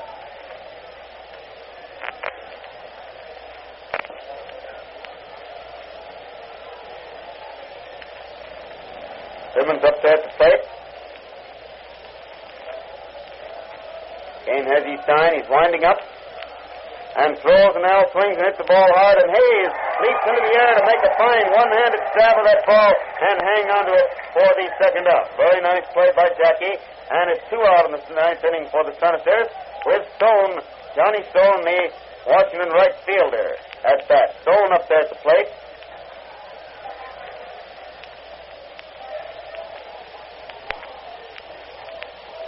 Starts to wind up, throws, and Stone takes it inside and low for ball one. Ball rolls back from the catcher, and so he gets another ball and throws it out to pitcher. Kane rubs it up a little bit.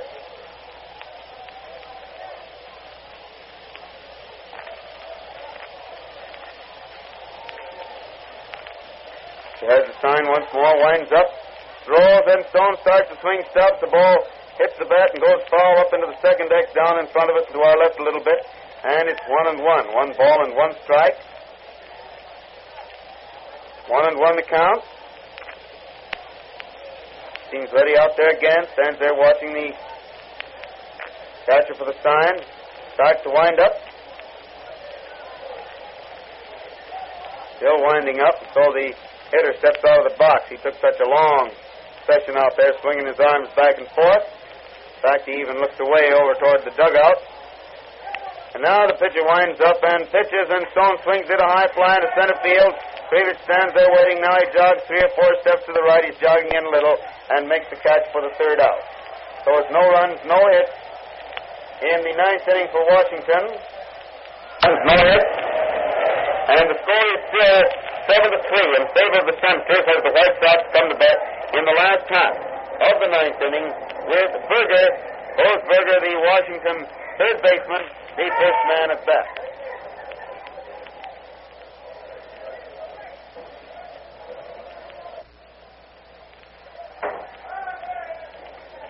Well, somebody's going to bat for Berger. Mr. Rosenthal, Larry Rosenthal, is up there to bat in place of Berger in the ninth inning. He's already waiting there, swinging a couple of bats. White Sox last chance to get back in this ball game because the Senators have a 4-run lead. They're leading 7-3 going into the last half of the ninth.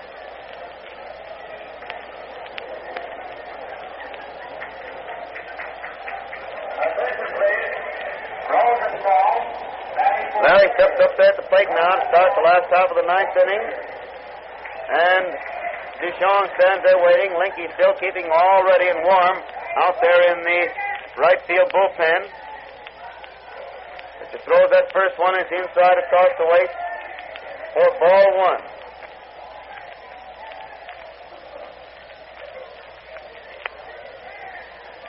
And the pitcher winds up again, throws. Larry swings, hits the bounder down the first baseline. Poole gets it, races for the bag, and they slide in, and the runner is safe. The runner beats into the bag. As Duchon was tearing over, and the runner and fielder both slid for the bag, and the umpire calls time now while he straightens the base. Rosenthal beats it out for a base hit. They both slid for the base, and Larry slid in there just ahead of him and gets credit for a base hit.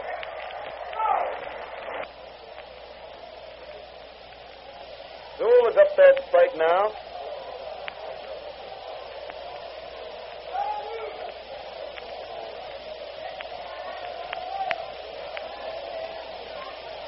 Sewell is up there at the plate now to start his turn at bat in the ninth inning with Rosenthal on first base.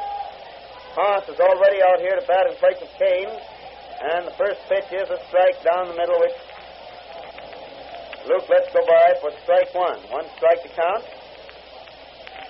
Ready out there again, throws, and Sewell swings, hit a little looping fly in short left field, shortstop going back, and makes the catch back there for the second out, or first out rather, second man up. I'm getting a little ahead of myself.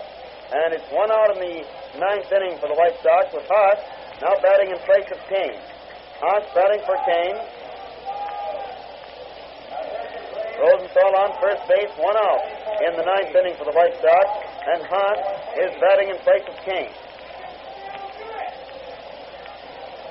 Watch the first base pitches, and Mule takes a wide one across the chest for ball one. One ball called. Last out of the ninth, Washington leading 7-3. Throws again, and Mule takes ball two. It's wide across the knees this time, and it's 2-0. 2 balls and no strikes on Haas. 1-0 is the count. It throws again, and it's a strike over the outside corner across the knees, making it 2-1. 2 balls and 1 strike on Haas. 2-1 the count. Pitcher ready out there again.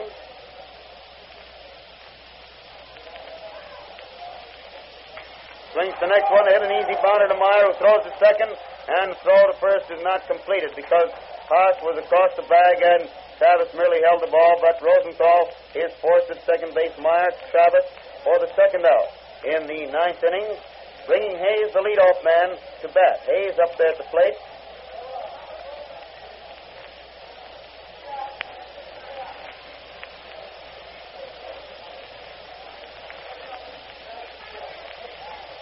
He's waiting out there to pitch now to Jackie. Stands there getting his sign. Watches first base and throws, and Hayes hits a long drive to center field, but Almeida's back waiting for the ball and gets it for the third out, and the ball game is over with the score standing 7-3 in favor of the Washington club, ending the White Sox winning streak at 6 straight. No runs, 1 hit, 1 man left on base in the last half of the ninth inning. And the total: the Senators had 7 runs, 12 hits, no errors, and 7 men left on the bases. And the White Sox had 3 runs, 6 hits, 1 error, and 7 men left on the bases. The winning pitcher, of course, was Duchon. The losing pitcher was Dietrich, and the time of the game, 1 hour and 54 minutes. No game here tomorrow. We'll do the Cup game by wire on the air. And then on Friday, the New York Yankees are here to open their 4-game series. Single games Friday and Saturday and a doubleheader on Sunday. All of the reserved seats and box seats are sold for Sunday, but 40,000 grandstand seats and 5,000 bleacher seats will be placed on sale Sunday morning. So there's still plenty of room for everybody. Well, that's all for now. So Hal Totten speaking for Uncle George as well as himself. Bid you good afternoon from Comiskey Park, and we return to the studio. Goodbye now. Speaking first, the National League.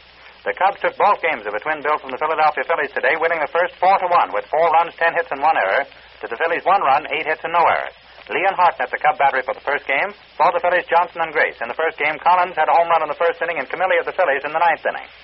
The Cubs won the second game 6-0. They had 6 runs, 11 hits, and no errors. To the Phillies, no runs, 6 hits, and 3 errors.